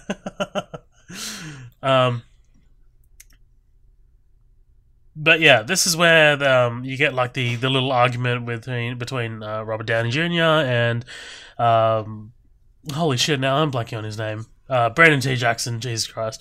And then he's just like, my revenue stream currently generates $2 billion a year. He's good, man. I like him. He's like, why am I in this movie? Maybe I just knew I had to represent. Yeah, right. I fucking, yeah, and I love... you currently generate $2 million a year in charitable contributions to my community. And why am I in this movie? Maybe just because I knew I had to represent, because they had one good black part in it for a black man, one good part in it for a black man, and they gave it to Crocodile Dundee. And, like, the look on RDJ's face. Yeah, dude, the zoom, how good is the zoom? Like, it's just like zooms in on his face. He drops the fucking grin. Pump your brakes, kid. That man's a national treasure. I just wanted to throw... You're not even... Like you're American playing Australian playing American. Oh my god, it's good. Yeah, it's good. I just wanted to throw another shrimp on you, Bobby. Oh god, that shit ain't funny. But like he pulls him in. Oh, but look at the face on Downey Jr. Like he's got the fucking scowl going now, man. Oh my god. Oh, yeah, and he pops him in the face, and I love it. Like, oh, I'm sorry, the dingo ate your baby. Yeah. That's a true story, son. Yeah, lady lost a kid. You're about to cross some motherfucking lines. Yeah, and he brings me. It's like the world has brought us down. It took a whole lot of struggle getting up that hill, and now we're up in the big leagues. Dude, he fucking. That's a theme song for the Jeffersons. But then he's like, I'm gonna tag you back because he hits him. Yeah, he's like, just because it's a theme song doesn't mean it ain't true. Yeah. It's good, dude. Like you get this like moment of seriousness, and then they like immediately pull back on it. I like it, man. Like, this movie will always be a movie that says that Ben Stiller is a good director to me. Have you seen The Cable Guy? A long time ago. Right, yeah, because that's a Ben Stiller movie as well, and that's good. It goes downhill a little bit, but it's still pretty decent. I hate Zoolander. The sequel as well is absolute dog shit. I can't deal with it, man. I hate it so much. See, I fucking love Zoolander. Oh my god! No, I'm just kidding. Oh, I was gonna say, what's happening to us? Jesus, you're tearing me apart. You're tearing me apart, Lisa. Lisa. Oh hey, yeah, Mark. Oh hey, Mark. I love because they're basically what they decided to strap. I almost called him Chris Farley. God. They decide to strap Jack Black up. He's like, I'm gonna take a bite of it. Yeah, he's like, I wanna bite a tide. Yeah, but yeah, Jack Black says on the commentary he didn't. He obviously watched a few movies to kind of like get a sense of his character, but he's like pretty sure a heroin addict wouldn't want to try and eat a large animal. Yeah, right. But it's good. I like him. Like fucking, he's good. He's good at this whole like wigging out thing, man. Like, especially later, he has a conversation with Jay Baruchel, and like mid sentence, he does this thing with his eyes and his fucking face. He's just like he does this like little fucking spasm. It's great. Yeah, I love it. It's bringing Ben Stiller into the camp, and he sees the camera and thinks they're still rolling, and it's my body may be shackled, but my mind is free. And my god! When they pull the thing off his head, he's just so like over the top, like just so dramatic about it. Dude, it's great. It's great. I like he sees the camera and he's like, "We're fucking in. This is it." But then yeah, you get another kind of like conversation. I don't think you got this. He's basically, this is Jay like talking about Rennie Harlan. They're doing like a walk through the jungle, and Jay's just like, I think Rennie Harlan's a decent director. He's talking about Cliffhanger, and then literally, this is great because it pulls out like it's like this massive wide shot. You see the four of them just walking, and Jay's just like flapping his gums. And then all of a sudden, all you hear is, "Shut the fuck up!" from Jack Black. He's just like, literally, "Shut the fuck up!" Oh my god, it made me fucking lose my shit because it was so unexpected. It was good. Yeah, I love, I fucking love all the little references, like pop culture references in this. And he's like, "All right, let me die. I'm nauseous. I'm going to throw up. I don't want to die like Hendrix." Right, exactly. Right, yeah, exactly. And then we get a cut into the interrogation sequence. Oh my god! I just thought you might like some hot tea. Oh, but this is good, man. This is the like kind of the sequence where you still have to be on board with believing that Ben Stiller thinks it's a movie. Mm-hmm. And look, I'm totally buying it still. I like this whole setup still. It's just good comedy. It's just a good setup for a comedy. And they play it well. They don't run it into the ground. I think it's good. Like what do you think? Well, you've got Ben Stiller, who still is totally, thinking he's in the movie, and though they basically come up to the camp that they're keeping him in, and I love that. They're dunking him in the water and pulling him back up. He's like, God, and then just dunk him again. God, dude, we get that we get that later. Damien, cut! Hey, Damien, cut! He thinks Damien's fucking out there watching him. Yeah, But yeah, United States Army 961-555-75. And then the guy's just like, okay. Like, he kicks him and he's like, I just thought you might like some hot tea, and he loses his shit. But yeah, he's like, you scum! He's like, this wasn't in the script, but yeah, I like this improvisation. Let's get this going. Yeah, he's like, were there some rewrites or something? Yeah.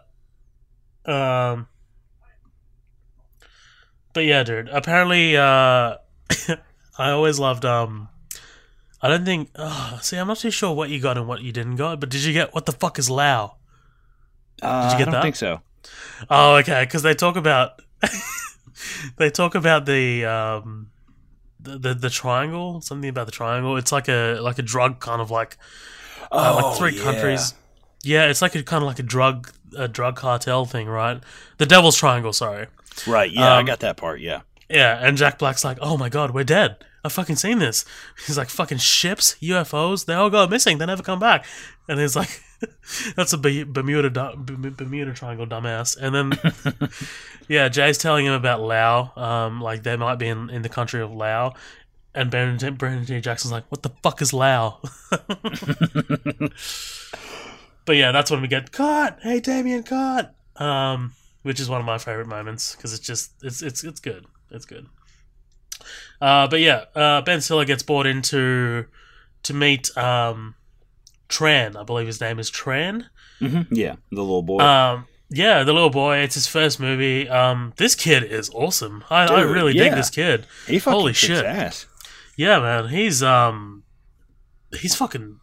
He's a good presence, and like, if that's him fighting at the end as well, like, dude, like, he's got some fucking skill. Yeah, for sure. I was like, okay, I'm gonna see what other movies this kid is in. Yeah, I was surprised as far as child actors go. I was like, nah, and I was like, okay, actually, this guy's pretty good. Yeah, his name's Brandon Suhu. He fucking kills it. But yeah, they take to Ben Stiller because they've got the VHS copy of fucking Simple Jack, and they basically treat him like the Ewoks and C-3PO, like a god. Only for a moment, until they realize, oh shit, we can put this guy at ransom now because this guy's worth something.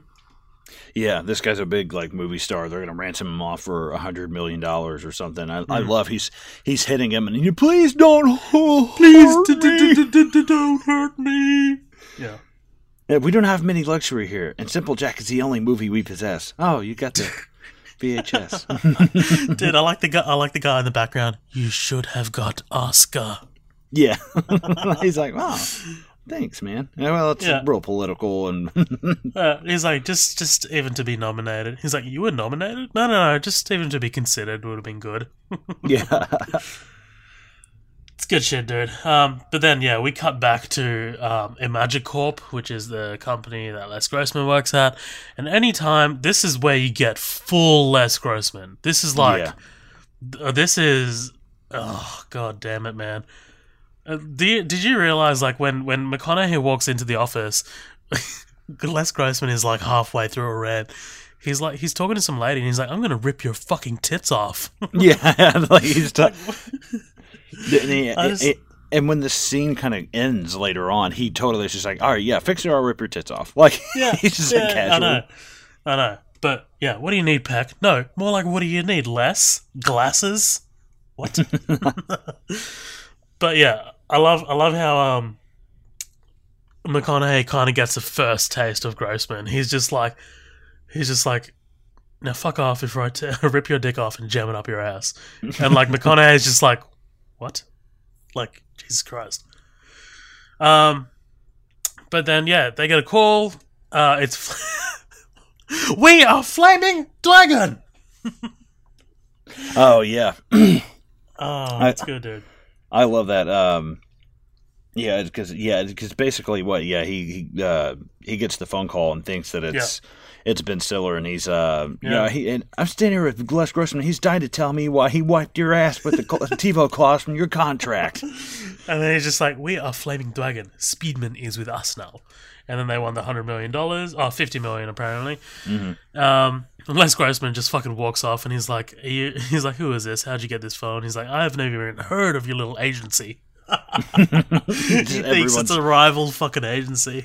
Everyone's head is shoved so far up their own ass they just can't. Exactly. Oh my god. Exactly. It's just so good in that way, dude. Like a satire. But yeah, fucking Tom Cruise just fucking waltzes over, grabs the phone. He's like, "Who is this?" Yeah. I love the repeating of, "This is Flaming Dragon." Yeah, he's like, okay, cool, great, Flaming Dragon, great. All right, fuck face. Do you wanna read this, or shall I? No, you go. You're the fan. You go right ahead. Okay, all right, I'll do it. Okay, Flaming Dragon, fuck face. First, take a big step back and literally fuck your own face, dude. This guy's name is Reggie Lee. His face. Dude, what the fuck? He's like, "What the fuck did I just come across? What is this? What is this creature?" Now, I don't know what kind of Pan-Pacific bullshit power play like you're trying to pull here, but Asia Jack is my territory. So whatever you're thinking, you better think again. Otherwise, I'm going to have to come down there and rain down an ungodly fucking firestorm upon you. Oh, yeah, so good. Dude, he's like, "You're gonna have to call the fucking United Nations and get a fucking binding resolution to keep me from fucking destroying you. I'm talking scorched earth, motherfucker. I will massacre you. I will fuck you up." And then their face. Veins in his head. Oh my god. Oh my god, dude, it fucking makes me like nauseous looking at him. I'm like, oh, this guy's so gross. And I love Grossman. Yeah, he fucking hangs up, throws the phone to McConaughey, walks off. Yeah. Hey, find out who that was. Yeah, I know. Literally afterwards, right? Could you go find out who that was? Yeah, I was like, oh my god. Oh, fuck me, man. But then, yeah, it cuts back to the compound. He's putting on a little show as Simple Jack. Pa! But I love how Tran, the kid, he's just like, "Now do movie." And then he's like, "What, the whole movie?" And he gives him the fucking teeth. The teeth. Oh, dude. God. Yeah. Damn it. That is gross, man. It's rough. Then we cut back to the other four. And this is basically when they're trying to come up with a plan. But how good is it? How good is Downey Jr.? What good would the Great Escape would have been if Steve McQueen and them dudes have turned tail and ran? and Jay Baruchel was just like, "Well, that was the point. They were supposed to escape." Yeah. Like, it's good, dude. It's good shit. Yeah, I really like these scenes with them. Yeah, at night. This is probably some of my favorite scenes of the movie, actually. Yeah, just the four of them. I'm just like a little boy playing with his dick when he's nervous. And then it pans up to like Sandusky, and he's just like, "What the fuck?" And I definitely I don't want to move past the whole thing with Lance. Like, God, that is so fucking. Oh no, that comes later. That's later. Sorry, yeah, because there's two of these little camp scenes. In this one, we get Jeff Portnoy's little fucking crazy plan. He's like, "Back in '98, I did a low budget titty comedy for Skinemax. Remember it? It was called Sex Camp." And it's basically them just like getting all underwear and like catapulting over the wall and shit like that. But I love how into it he is. He's like, "We catapulted over the wall and parachuted back down." Fun little fact: Ben Stiller said that was actually the third act of the movie. That's what was going to happen. Not, oh my god. Not parachuting with underwear, but more catapulting over the fence of the compound. That was the big thing. That's crazy, man. That is so weird. Yeah. But yeah, it builds up. Portnoy's fucking plan is dog shit. I love the shot of the three of them just fucking staring at him. They don't even acknowledge it. They just like go back to talking about their plan.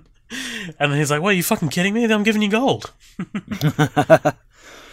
Yeah, and I love the I love Jay's character. It's just so fucking great because he's really the voice of reason out of all of these guys. He's a straight man, yeah. Right.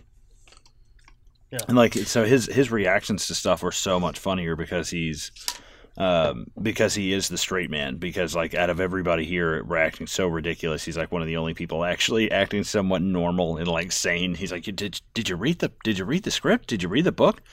And he's like, I've read the back of the thing. I saw a bunch of pictures. I don't read the script. The script reads me. Yeah. And fuck it. He's like, what are you talking about, the script and books? Spit that shit out, man. And then like Danny Jr. does like this thing with his face. He's just like smiling and then he goes like straight back to serious. Yeah. Oh, Jesus. But, yeah, Sandusky tells him about the wet offensive. And then they come up with their little plan. Danny Jr. Alper and I is already wearing Earth Mama's natural night camo. And like Alper's just like, cool it, Benson. But yeah, it then cuts back to the agency. And this is basically Bill Hader telling Tom Cruise who Flaming Dragon are. Basically a heroin manufacturer. They're responsible for 1/8 of the drug trade in Asia. Huge profit margin. And this is where McConaughey just kind of like blows up. And he's like, can someone let me know what the game plan is? And then like seedy fucking motherfuckers, Hollywood motherfuckers they are, they're going to let him die. But before that happens, they get a phone call. And this is where Tom Cruise tells him to he's going to send him a hobo's dick cheese. Yeah, how about I send you a hobo's dick cheese in a bag? Yeah, apparently him grabbing his dick was fucking improvised. But yeah. Oh, wow. Yeah. And then he tells him to go fuck himself. And one of my favorite lines, we don't negotiate with terrorists. Yeah, oh my God. Also improvised by Cruise, apparently. God, that is just so fucking American. Yeah, I know. Right, exactly. Literally. That's why I love it. We don't negotiate with terrorists, and everyone fucking claps. But yeah, McConaughey is like, they're going to kill him. And like, they just fucking stare back at him like, okay, what's your point? Yeah, all right. And I was like, hey, are you insane? Yeah. I don't think I could have done better. Yeah. And then they talk about, letting him die, filing an insurance claim, and that the claim would net them more than what they would lose on the movie. And Les Grossman does his dance to Flow Rider, Low. Oh my God. Yeah, him dancing. This was a thing. Apparently, when they were applying their makeup and stuff, Tom Cruise did like a dance to like no music, and Ben Stiller was like, "This is fucking great." So they chucked it in, and at the time of shooting, Low, the song wasn't that big, but they added that shit in post production because you can easily do that. You can literally have him dancing to nothing and just like put the music in the background over editing. Mm-hmm. Oh, Jesus Christ. But yeah, dude, that scene kind of goes on for a while. And he's basically trying to coax Matthew McConaughey in, hey, I can give you a G5 airplane and some money, a lot of money, if you go along with us. And, McConaughey is like trying to come out, like, he's coming onto it. Yeah. He's coming around. Basically, what they're going to give him a G5 plane, and he's like, and you're going to give me a lot. You're going to give me money, a lot of money. Yeah, player. Yeah, welcome to the goodies room. Oh God. Yeah, I love when he does a slap. A G5 for the pecker. Oh, Jesus Christ. But then we head back to the compound. You get the two. Oh well, I was going to say the two black dudes, but not really. Yeah, right. You kind of forget. Yeah. Dude, he disappears into this role. He's so good. Al Pacino tags him back, like you said. And this is when they kind of like, they make amends. It's all kind of good. Yeah, he's like, we're cool, right? Not really. He's like, I'm sorry for any offense I might have caused. And then we cut back to Jack Black and Sandusky. Jack Black's like, I'm jonesing. Like, you're literally gonna have to strap me to a tree. And like, I wasn't really expecting them to actually like tie him to a tree, which is great.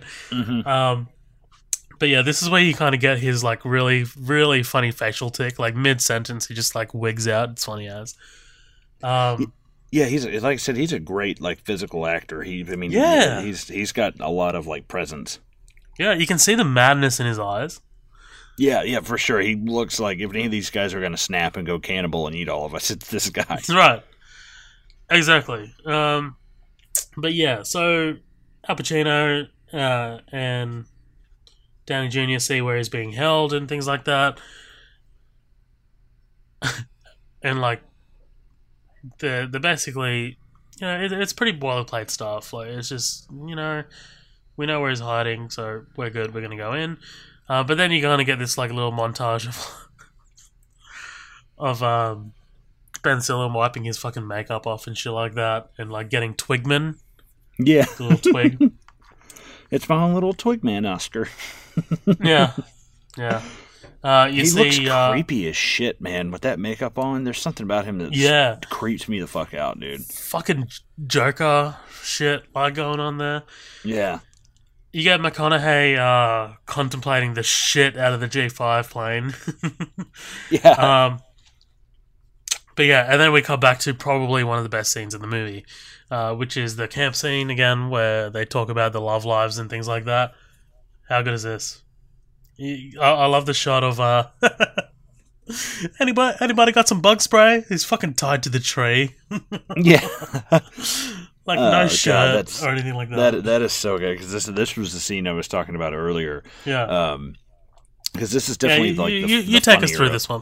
Yeah. Yeah. No, it's I love it because it's like nights like tonight make a man wonder what it's all about. Hey, you guys got any bug spray? It's like God. Like he just like glistening in the moonlight, like he looks like a pig, like over a fire. See what I mean, dude? Like the lighting and the cinematography, especially in this scene as well, is really good. Like it looks really good. Yeah, they asked Kurt if he's still dating Jennifer Love Hewitt. Jack Black, hey guys, I'm good. I made it through. Oh my God, he calls him Radar. Yeah. But yeah, they're just all kind of opening up. You know, the circus lasts 200 days a year. It's hard to find a girl that that'll do that. You know, especially one that's okay with that lifestyle. I love that. He's, hey, you come over here and untie me. Farties Part 3 is coming out, and I'll give you a role in it. Your mother's a cankerous whore.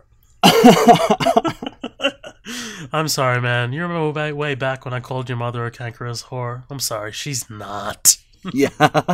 Dude, there's a guy I work with. I would be remiss if I didn't mention a friend of mine named Clay at work. He's the one who sat me down and made me watch this the first time. Such an American name. Dude, yeah, and I can't tell you how many times he'll sit there and work like, your mother's a cantankerous whore. And he'll scare me, man. He'll scare the shit out of me with it, because like I'm not prepared, and like it just like it scares the shit out of me every time. But yeah, I love they're just kind of opening up, talk about their relationships and their lives. You know, you got anything on the other side of tomorrow for you? Like, that's kind of a good line. I was like, hey, that's actually kind of cool. Like, I like that. Yeah, there's some really good character development here. Yeah, I was really hoping that I'd get laid when this movie came out. He's like, but that didn't happen. Yeah.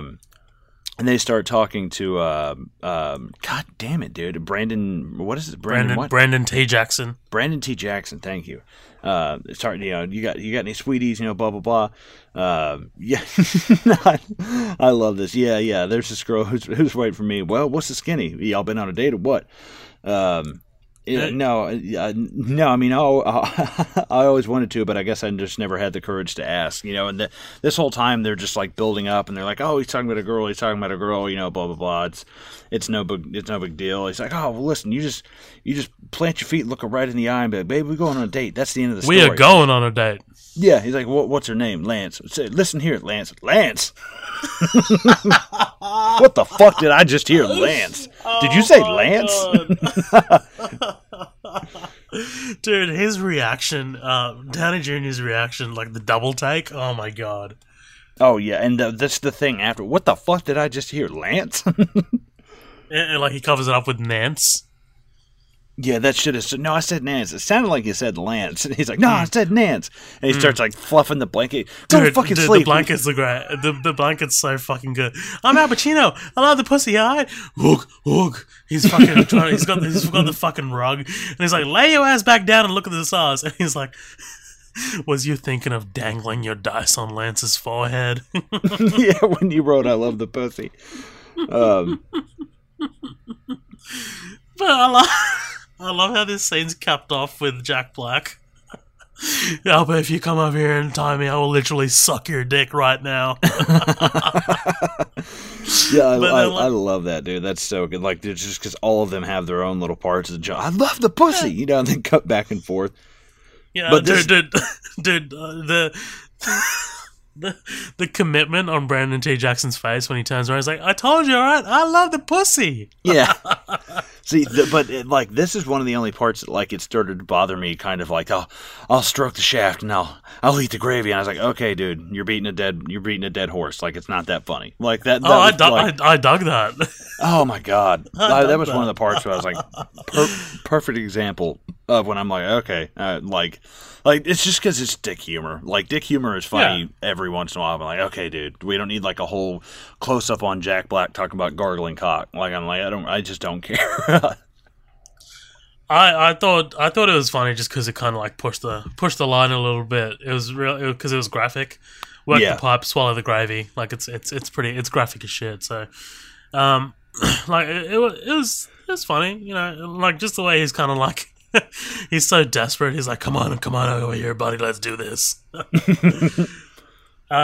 yeah, and then we cut into the scene, right? The big entrance. You know, they're all kind of like, you got Jay and Brandon T. Jackson rising up out of the water, Apocalypse Now style. RDJ and Jack Black rock up with the water buffalo. Apparently, it was pregnant at the time. And yeah, Jack Black explains that this was his least favorite part of the shoot. He hated being on this buffalo. He just despised it. It wasn't a good time for him. Yeah. That's great. Yeah, I heard they walked out one morning and the thing had just given birth, and they're like, "Oh, okay, well, that's interesting." Like, I'm sure that was nice being pregnant the whole time and carrying Jack Black on your back the whole fucking time. Like, exactly. God, that must have sucked. I know. And Jack Black's not the skinniest of people, but you know, whatever. Yeah. I love the broken English. The broken Vietnamese. Chillness and calmness, but hold your cock. Yeah, that's great. Dude, and yeah, it's awesome. I love the march up of Tran. You know, he's got the cigar and he like slings the cigar down. Like, it's such an old man, dude. Like, it's good. My God. He looks badass. Yeah, like, I would be afraid of this little kid. I'd be like, fuck that. Don't talk to me. For sure. So Robert Downey Jr. talks about how his mother is constipated. Oh yeah. And he's just like, basically he's getting Tran's attention while Brandon T. Jackson and Jay run into the shack behind him. He talks about electrolytes, respect to you, Tiny Ant King. It's just good shit. Yeah, and it looks like, dude, Robert Downey Jr., like, when he's in the whole get up, like, I was like, dude, his fucking eyelashes, like, they're just looking, just like, the more I was looking at him, I was like, dude, because at first I thought it was him, you know, as obviously white Robert Downey Jr., and then as Osiris, and then I was like, I thought they added like yellow paint over his eyes. I was like, God, dude, he's got like 3 fucking layers of makeup on, and I was like, oh wait, no, that's not it. Like, like, it just, his eyes look so crazy in that scene. I don't know what it is, man. Like, they look kind of nuts.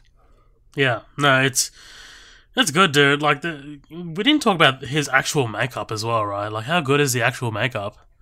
Yeah, like, there's like, I like it because it's a little, I will say it's a little inconsistent on like some parts, like his like some parts are like lighter than others, and the other parts are like darker. I mean, yeah. But I think it's kind of like the whole, like, it's not, if it looked like perfect, it would be kind of weird. It's supposed to be, it's a movie, it's fake.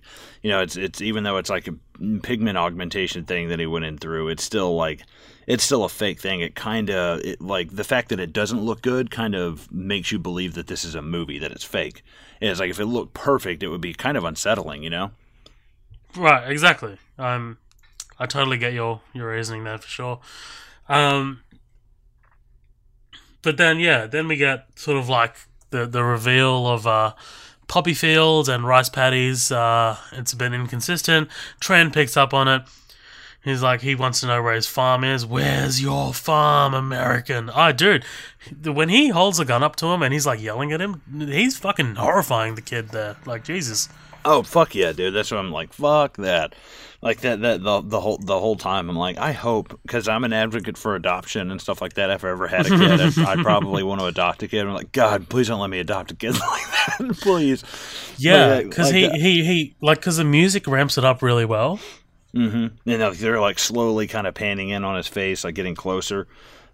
Just when he starts speaking English, you're like, all right, the fucking jig is up, dude. Like this, he knows what's going on. Like, oh man, that's fucking terrifying, you know. And Robert Downey Jr. kind of tries to play it off. He's like, well, what is this fantasy language that you speak? And it just blows right past it. It's like, oh shit, fantasy language. How good is that? Yeah.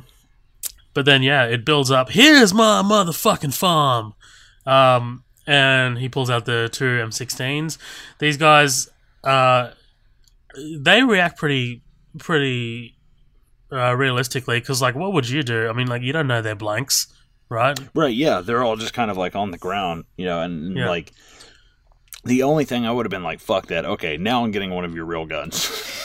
Like, that's right, yeah. I would have been like, fuck this gun. I need a real gun. I'm in some deep shit here.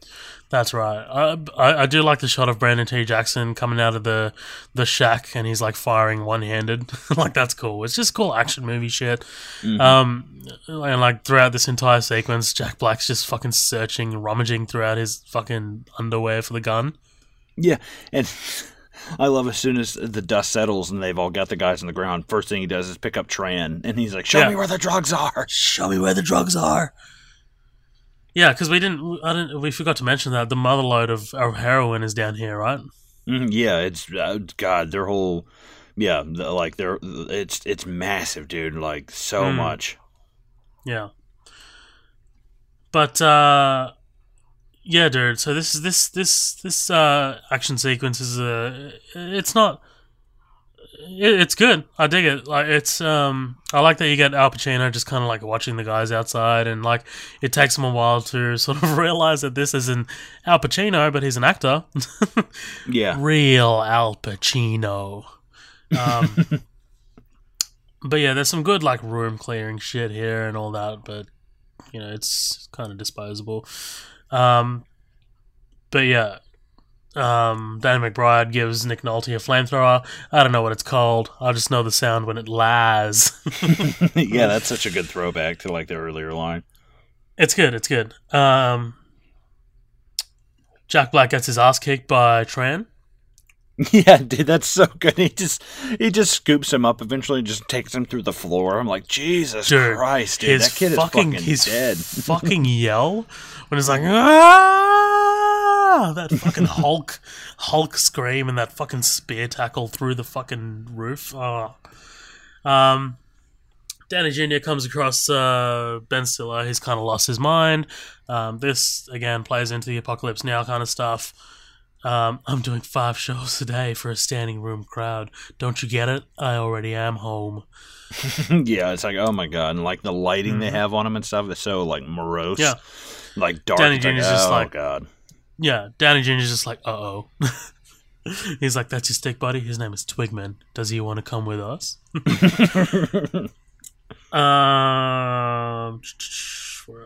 Yep. So, where the guy realizes, like him in Carlito's way, dog day afternoon. And you got Danny McBride just like watching, and he's like, sea of love. It's good, dude. It's fucking great. But like, I love the moment where Brandon T. Jackson realizes, he's like, oh fuck, He's like, oh shit! He just hides behind the gun. Yeah. Yeah, and I love the, and I don't want to be getting too ahead of myself, but the scene with Jack Black when he's finally downstairs with all the heroin. Yeah.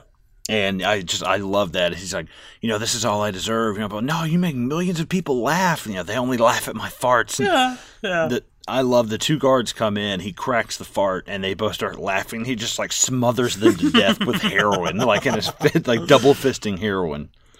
And, dude, we gotta hurry. It's only 16 hours before they wake up. Yeah.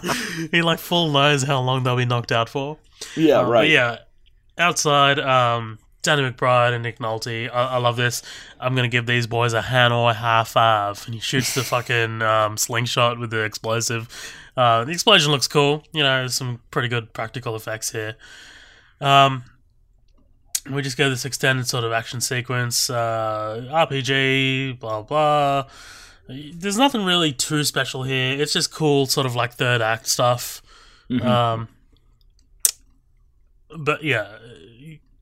sorry, the Hanoi High Five part that was before Jack Black's little outburst with the heroin, and then we get this sort of extended sequence of all of them just kind of in the room trying to get Speedman back. Right? God damn it, Blam Tucky! This isn't. I'm not reprogramming a VCR. And like he's just like trying to work him, but like at the same time. Downey Jr. comes to realize who he is, and he's like, I think I might be nobody. He's like, I'm not Neil Armstrong. He's kind of having his moment. Dude, like, apparently Nick Nolte, that was actually him, like, working that fucking flamethrower. He loved that shit. Dude, I was going to say, like, yeah, when I'm watching it, I'm like, that's not a double, man. Like, that's fucking wicked. Like, but there's also almost nothing more terrifying to me than Nick Nolte with a fucking flamethrower. Dude, the look on his face. Oh, dude, it's like, God, he's fucking, God damn it. He is fucking scary. Yeah. But, like, I don't want to miss this line going into, because there's a lot here, yeah. Dude, when it cuts back to them, and it's, I don't know, when it's Robert Downey Jr. and Ben Stiller, we're going to focus up now, motherfucker. Say it with me. It's me, Tug. It's me, Tug. That's right. Now, Tug, who? I don't know. Who are you? Me? I know who I am. I'm a dude playing a dude disguised as another dude. Yeah, that's that iconic line. Yeah. It's a good line, dude. So good, man. So fucking good. Are you a dude who has no idea who he is and claims to be a dude he is? It's like, what the fuck is going on when it cuts to Jay? It's like, what the fuck? The dudes are emerging. It's fucking good. But, yeah, so after we get Kirk Lazarus, I just love his Australian accent, man. It's fucking great. Fuck, you got hands? Yeah.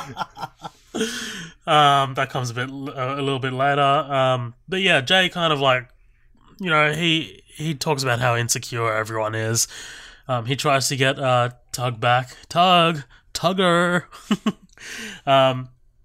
But then, it all builds up. I'm a rooster illusion. Fuck it. We'll do it later. That is so fucking great. I love it. I'm a rooster illusion. All right. Fuck it, let's go. We're leaving. We'll deal with this later. Right, exactly, because isn't that what you do? Like, there's a fucking firefight and shit happening outside. Like, deal with it later. Oh, that is so fucking... Dude, that is one of my favorite lines of the whole goddamn movie. Is I'm a rooster illusion. All right, fuck it. His delivery is fantastic. Also, this is small as well. When Ben Stiller's kind of like walking outside, he shields his eyes from the light, even though he's only been in there for like a day or two. Yeah, right. Like he's just been underground for decades. Yeah, it's good. I love the little shot of like Danny McBride rigging up the bridge, and he's using fucking Nick Nolte's hands, the hook hands, to try and keep him on the bridge. Yeah. Yeah, they're on the car. Tran busts out with the RPG, fires the RPG at the truck. They all jump out except for Sandusky. I can't. Let me get this. I can't blow. I'm sorry. I can't blow past the line with Danny McBride is bringing up the thing. She's like, "Say no to this, you drug making midget." I was like, that's fucking hilarious. Oh, dude, there's so many good lines here. Like, trust me, I know that after I'm done with this podcast, I'm gonna go back and watch this movie probably in a few months. I'm gonna be like, oh fuck, I didn't mention that part, didn't I? Yeah, like there's so much stuff, man. It moves so quick. Here. So forgive me, guys. Forgive me if I missed something, but it's just in the matter of time, and it's a tough movie to cover because it does fire off things pretty quick. So yeah, but I love the shot of Ben Stiller waking up. He assesses everything, and then in the fucking you see Jack Black. Oh my ass! Oh my ass! Oh, that is so fucking hilarious. And I honestly thought that Jay was dead. I was like, dude, he's dead. And then I was like, oh, no, wait, he's alive. But I seriously thought this was... Because it would make sense kind of for him to die. It's the straight man. It would almost be like... I thought, oh my God, this is going to be the cathartic thing. A little poetic, yeah. Yeah, it's going to push Ben Stiller into snapping out of it, as seeing what the movie was like. This is real, this is so fucking real. And I was like, oh my God, that'll be the thing. And it does. It's not ultimately, Sandusky's death that kind of brings him out of it, but it's just the whole, this is really happening now. Like, it kind of snaps him back into his method actor mode. And I love the sleeves, dude. Oh my God. That fucking had me laughing out loud. Dude, that was great. It wasn't the sleeves that had me. It was the fucking jump over the flaming barrel. Yes. It's so they even unnecessary. mentioned it in the commentary. They're like, that was so fucking unnecessary. Danny Jr. just says, Ben, you just could have fucking walked around it. Yeah, he has to go out of his way to jump over it. Like, he has to go into the path of it. It was good. It's good. It's good, action movie tropey shit. I dig it.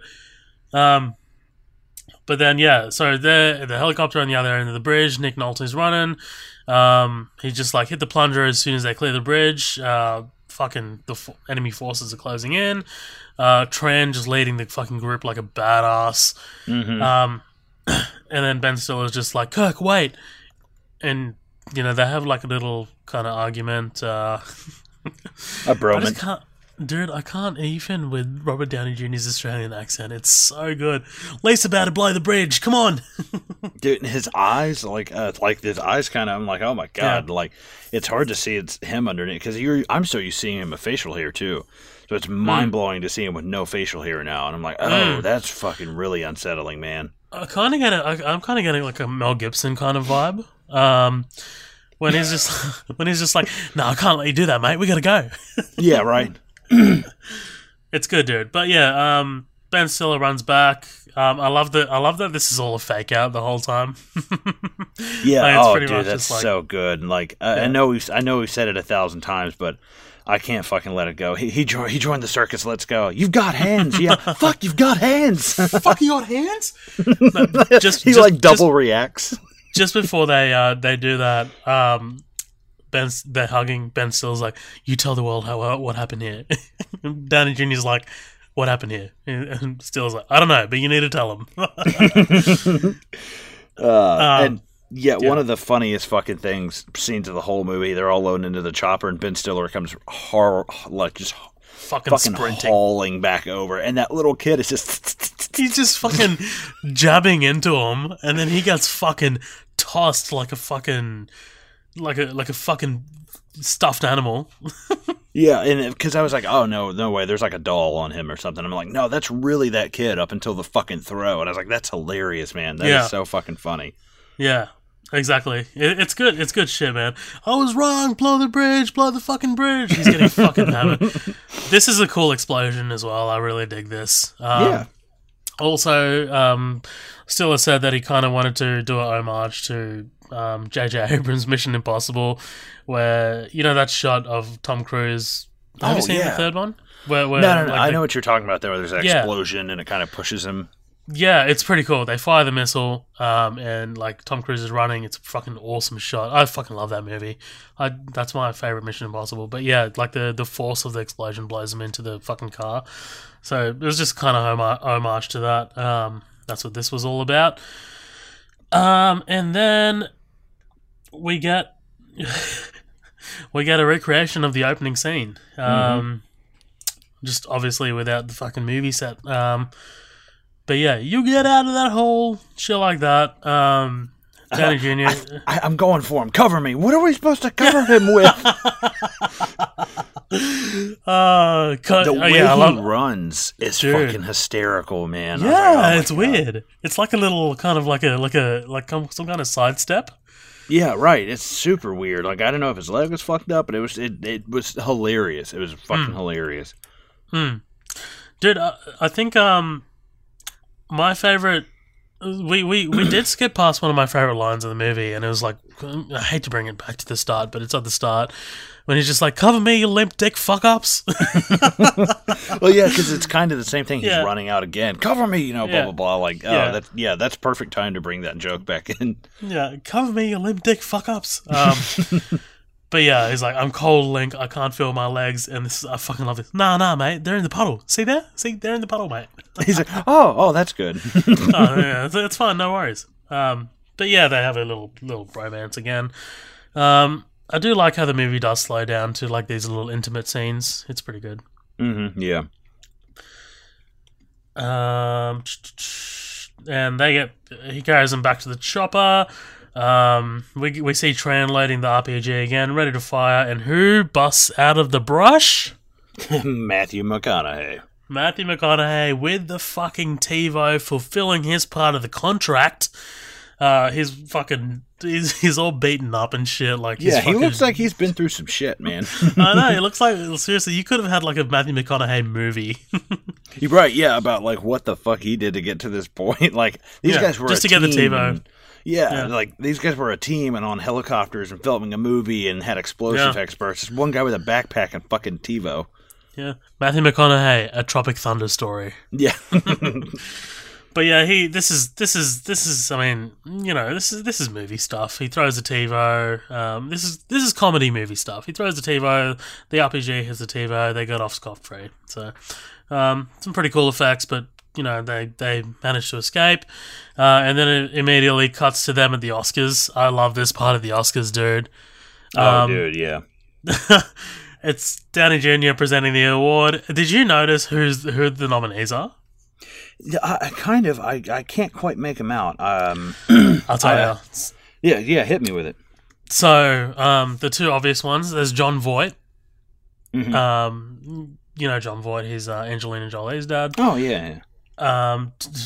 Satan's Alley, fucking Tobey Maguire. Mm-hmm. You've got Sean Penn as some blind guy reading a book. Mm-hmm. And you've got Tom Hanks in like a wheelchair, like he just won like some kind of like sport event. Yeah, because I was like, man, that looks like Tom Hanks, but I was like, it also kind of looks like Gary Sinise. Like, I can't really tell. Like, like looking at it. I'd say I was thinking that too, but I'd say with the famous actors that they have up against it, I'd say it's Tom Hanks. But then I looked it up; it actually is Tom Hanks. Yeah, because I see Tom Hanks, and I think Gary Sinise in a wheelchair, like, immediately from Forrest Gump. Right.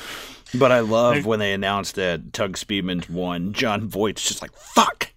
Yeah. He's so, and there's fucking Jason Bateman next to him, too. Yeah, I was like, oh, shit! Bateman's there. You'll see Ben Stiller's actual wife there as well, Christine Taylor. There's actually a few cameos here. There's one of the guys from... Have you seen Seven? Oh, you haven't seen Seven, have you? I have not. No, we had this talk, didn't we? Yes, we did. Oh, boy. He's a guy from Sons of Anarchy as well. He's pretty famous. He's in that too. But Jennifer Tropic Love Hewitt and Lance Bass, and like there's a lot of people. She's looking fine. Yeah, she's a beautiful woman. She is. But yeah, Tropic Thunder, the true story behind the making of the most expensive fake true war story ever. But yeah, dude, it's a good little end cap to the movie. It's a good way to end it. Yeah, wraps everything up in a nice bow. Of course, we end on Les Grossman. Oh boy, oh boy. Yeah, we close on Les Grossman. My favorite part here. This is why I love Bill Hader.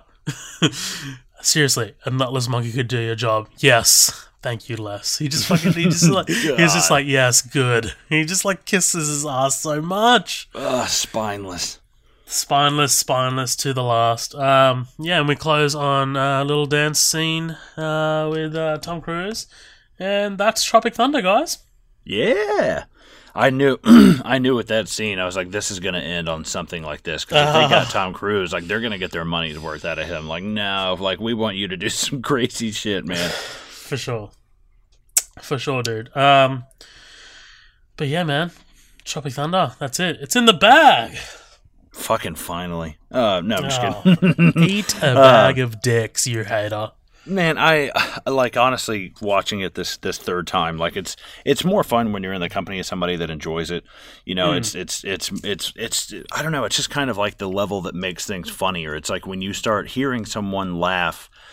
Just the sound of somebody laughing can make you laugh, you know, and I think there's something behind that, like watching it with someone and seeing them appreciate it.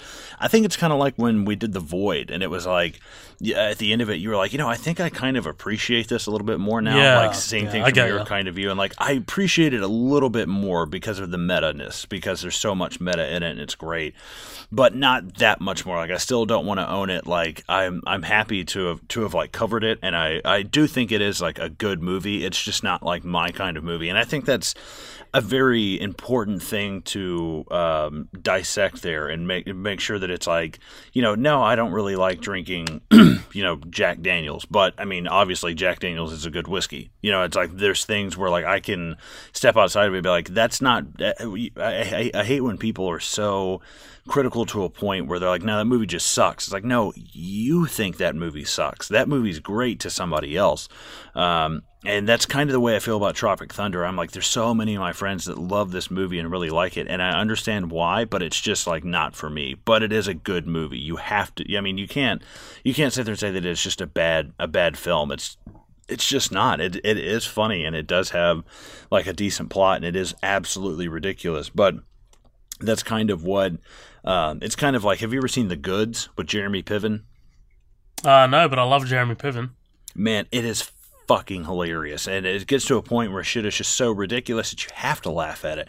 You know, even me, who's just kind of like, this isn't really my thing, but it's like it's inescapable. It is funny, and there are parts of it that are downright hilarious. And even though it's not really my kind of humor, you know, I can still let go of that for a little while and try to find something funny. And there are plenty of moments that are absolutely hilarious. But you know, I still stand. You know, I would say I was giving it like a C+. You know, I'll give it a B. You know, it's good. It's a good movie. It's funny. Obviously, it has a lot of fans. It has a huge fan base. Real quick, what was the budget for this, Oheb? You know? Fuck. I fucking love doing this to you, especially on a movie that you love. I fucking love doing this. All right. Okay. Let's think smart here. You've got Tom Cruise. You've got Ben Stiller. You've got fucking RDJ before he became the highest earning actor of all time. Mm-hmm. You got Jack Black, McConaughey, Coogan. You got some pretty big set pieces. And filming in Hawaii. Filming in Hawaii is fucking expensive, man. Okay, so and look, it obviously costs a lot more than your average, you know, comedy. So which would be around 30 to 40 mil. Mm-hmm. I'm gonna say somewhere around the 100 mark. Yeah, it's 92 million. Oh shit! 92 million. Now, what did it get in its opening weekend? Oh shit! First weekend in the U.S. opening weekend. Well, it's an R-rated movie, so it can't have been that much. I'm gonna say 60. 25. Holy shit! I was shocked. 60 I was shocked. Yeah. I was like, because it's rated R. And like, you know, not everyone goes for the meta kind of quality to it. Yeah, even, you know, Ben Stiller's not a massive name. Like, he's not huge. He's not someone who'd sell tickets. And this is before Robert Downey Jr. became like a thing. You know, Iron Man had just come out, but it's not really a Robert Downey Jr. vehicle. Because if this was made today, he'd be leading this movie. Right. Yeah. And just to round out the rest of the box office, it made $110 million in the U.S. So it made back its budget, but just like barely in the U.S. But accumulative worldwide was 188. So they made double, basically double their budget, which is good. I mean, it's a success, but like for $90 million, I expected this movie to really ring in some cash. And it's 08, that's when budgets really started to pick up. You had like Green Lantern that cost like $150 million. So it's kind of small in scope. I think they hold their punches well, and the parts that need to have the special effects and really feel huge do feel huge. But a lot of this is on a smaller scale. We're just dealing with characters talking to each other, walking through the jungle, and we have, a few explosions here and, a rocket launcher here and stuff like that, but it's really not anything crazy except for 2 or 3 parts where it's supposed to be, really. That's a goddamn crime. Yeah. But yeah, do you have anything else you want to add to it? What are your closing thoughts? Dude, I think, this...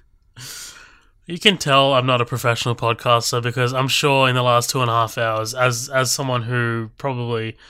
I'm talking to the audience now. You've probably just listened to me fawn over this movie, and you can probably hear it in my voice how fucking high on this movie I am. I absolutely adore this movie. It's just such a good time. Like, it's just a good time. It's a good laugh. Like, it doesn't take itself too seriously. It's not heavy. It's not emotionally heavy. There's some pretty damn good action sequences in it. At the end, I'm just watching the closing credits now. Even the music that they put over the credits, it's just a good time. Like, and that's, to be honest, man, that's all I can ask for a movie. Yeah, it's definitely entertaining. It's entertaining. Yeah, to me, it's rewatchable as well. Granted, it's not like I'll watch this every month. Like, it's not that. I can't do that to any movie, but it's an easy watch. It's nothing hard. It's not overly violent as well. There are a couple of violent scenes, but really, there's really no body count. If you think about it, the only person to die is actually Steve Coogan. So yeah, at the end, they blow up the bridge, but like nobody dies. Even the little kid gets back up and sits down and crosses his arms like his son. But Steve Coogan and a bat. Yeah, that's basically it. No, man, it was good. It was good. Yeah, well, and as usual, if you guys want to get a hold of us, we've got the Midnight Double Feature Facebook page.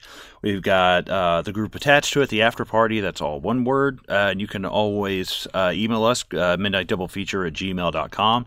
And definitely please stop by and rate review us on iTunes. Any suggestions, anything you guys got going on. If there's some movie you think that we would like, please shoot us some suggestions, because I would definitely love to hear that. I usually... people recommend stuff to me and I'm like, I'll get around to it, but it's like if somebody emailed me like, dude, you got to watch this movie, I'd probably drop what I was doing and watch it. I'm like, this person obviously listens to the show and knows what kind of movies I like. So yeah, please, I'd love to hear some suggestions from people, something that they think we would be really good at covering. And yeah, I think that's basically it. You got anything else you want to say, Zoheb? Dude, not really. I mean, you've probably seen, we actually haven't talked about this. On the Facebook page, I've been dropping some reviews and things like that. Like I said, it's not really, it's just for like sort of movies that I feel that we don't really have time to cover on the podcast. Sure. And honestly, they're just like kind of like my first initial reactions, as I'm walking out of the movies. Like, I just kind of need a vent. Yeah. So, if you are curious about a movie, then you'll probably just find them on the Facebook page. I tend to see movies as they're released. I don't. It's very rare for me to wait a couple days. Like, I'm always just like, oh, you know what? I got a fucking free Thursday night. I'm gonna go check this out. So, it's almost always me and Vela as well that are going. So, oh yeah, yeah. The thoughts are always my reflections. Colin, you're good to write one as well. But obviously, you'll see who's writing it at the bottom. Because we'll always put our name to it and things like that. But yeah, it's just like a cool little thing that I just kind of wanted to, put on the just kind of expand our little expertise and what we do. Word, man. Yeah, that's great. I've been looking forward to writing some as well. I actually finally went and saw Hereditary and stuff like that, and I wouldn't mind doing one for Upgrade as well. But yeah, if that's pretty much everything, we hope you guys have a great night. Thanks for listening to us, and feel free to stop by, rate us, review us on iTunes, and you guys have a good night. Have a good night, guys. Thanks for listening. Bye.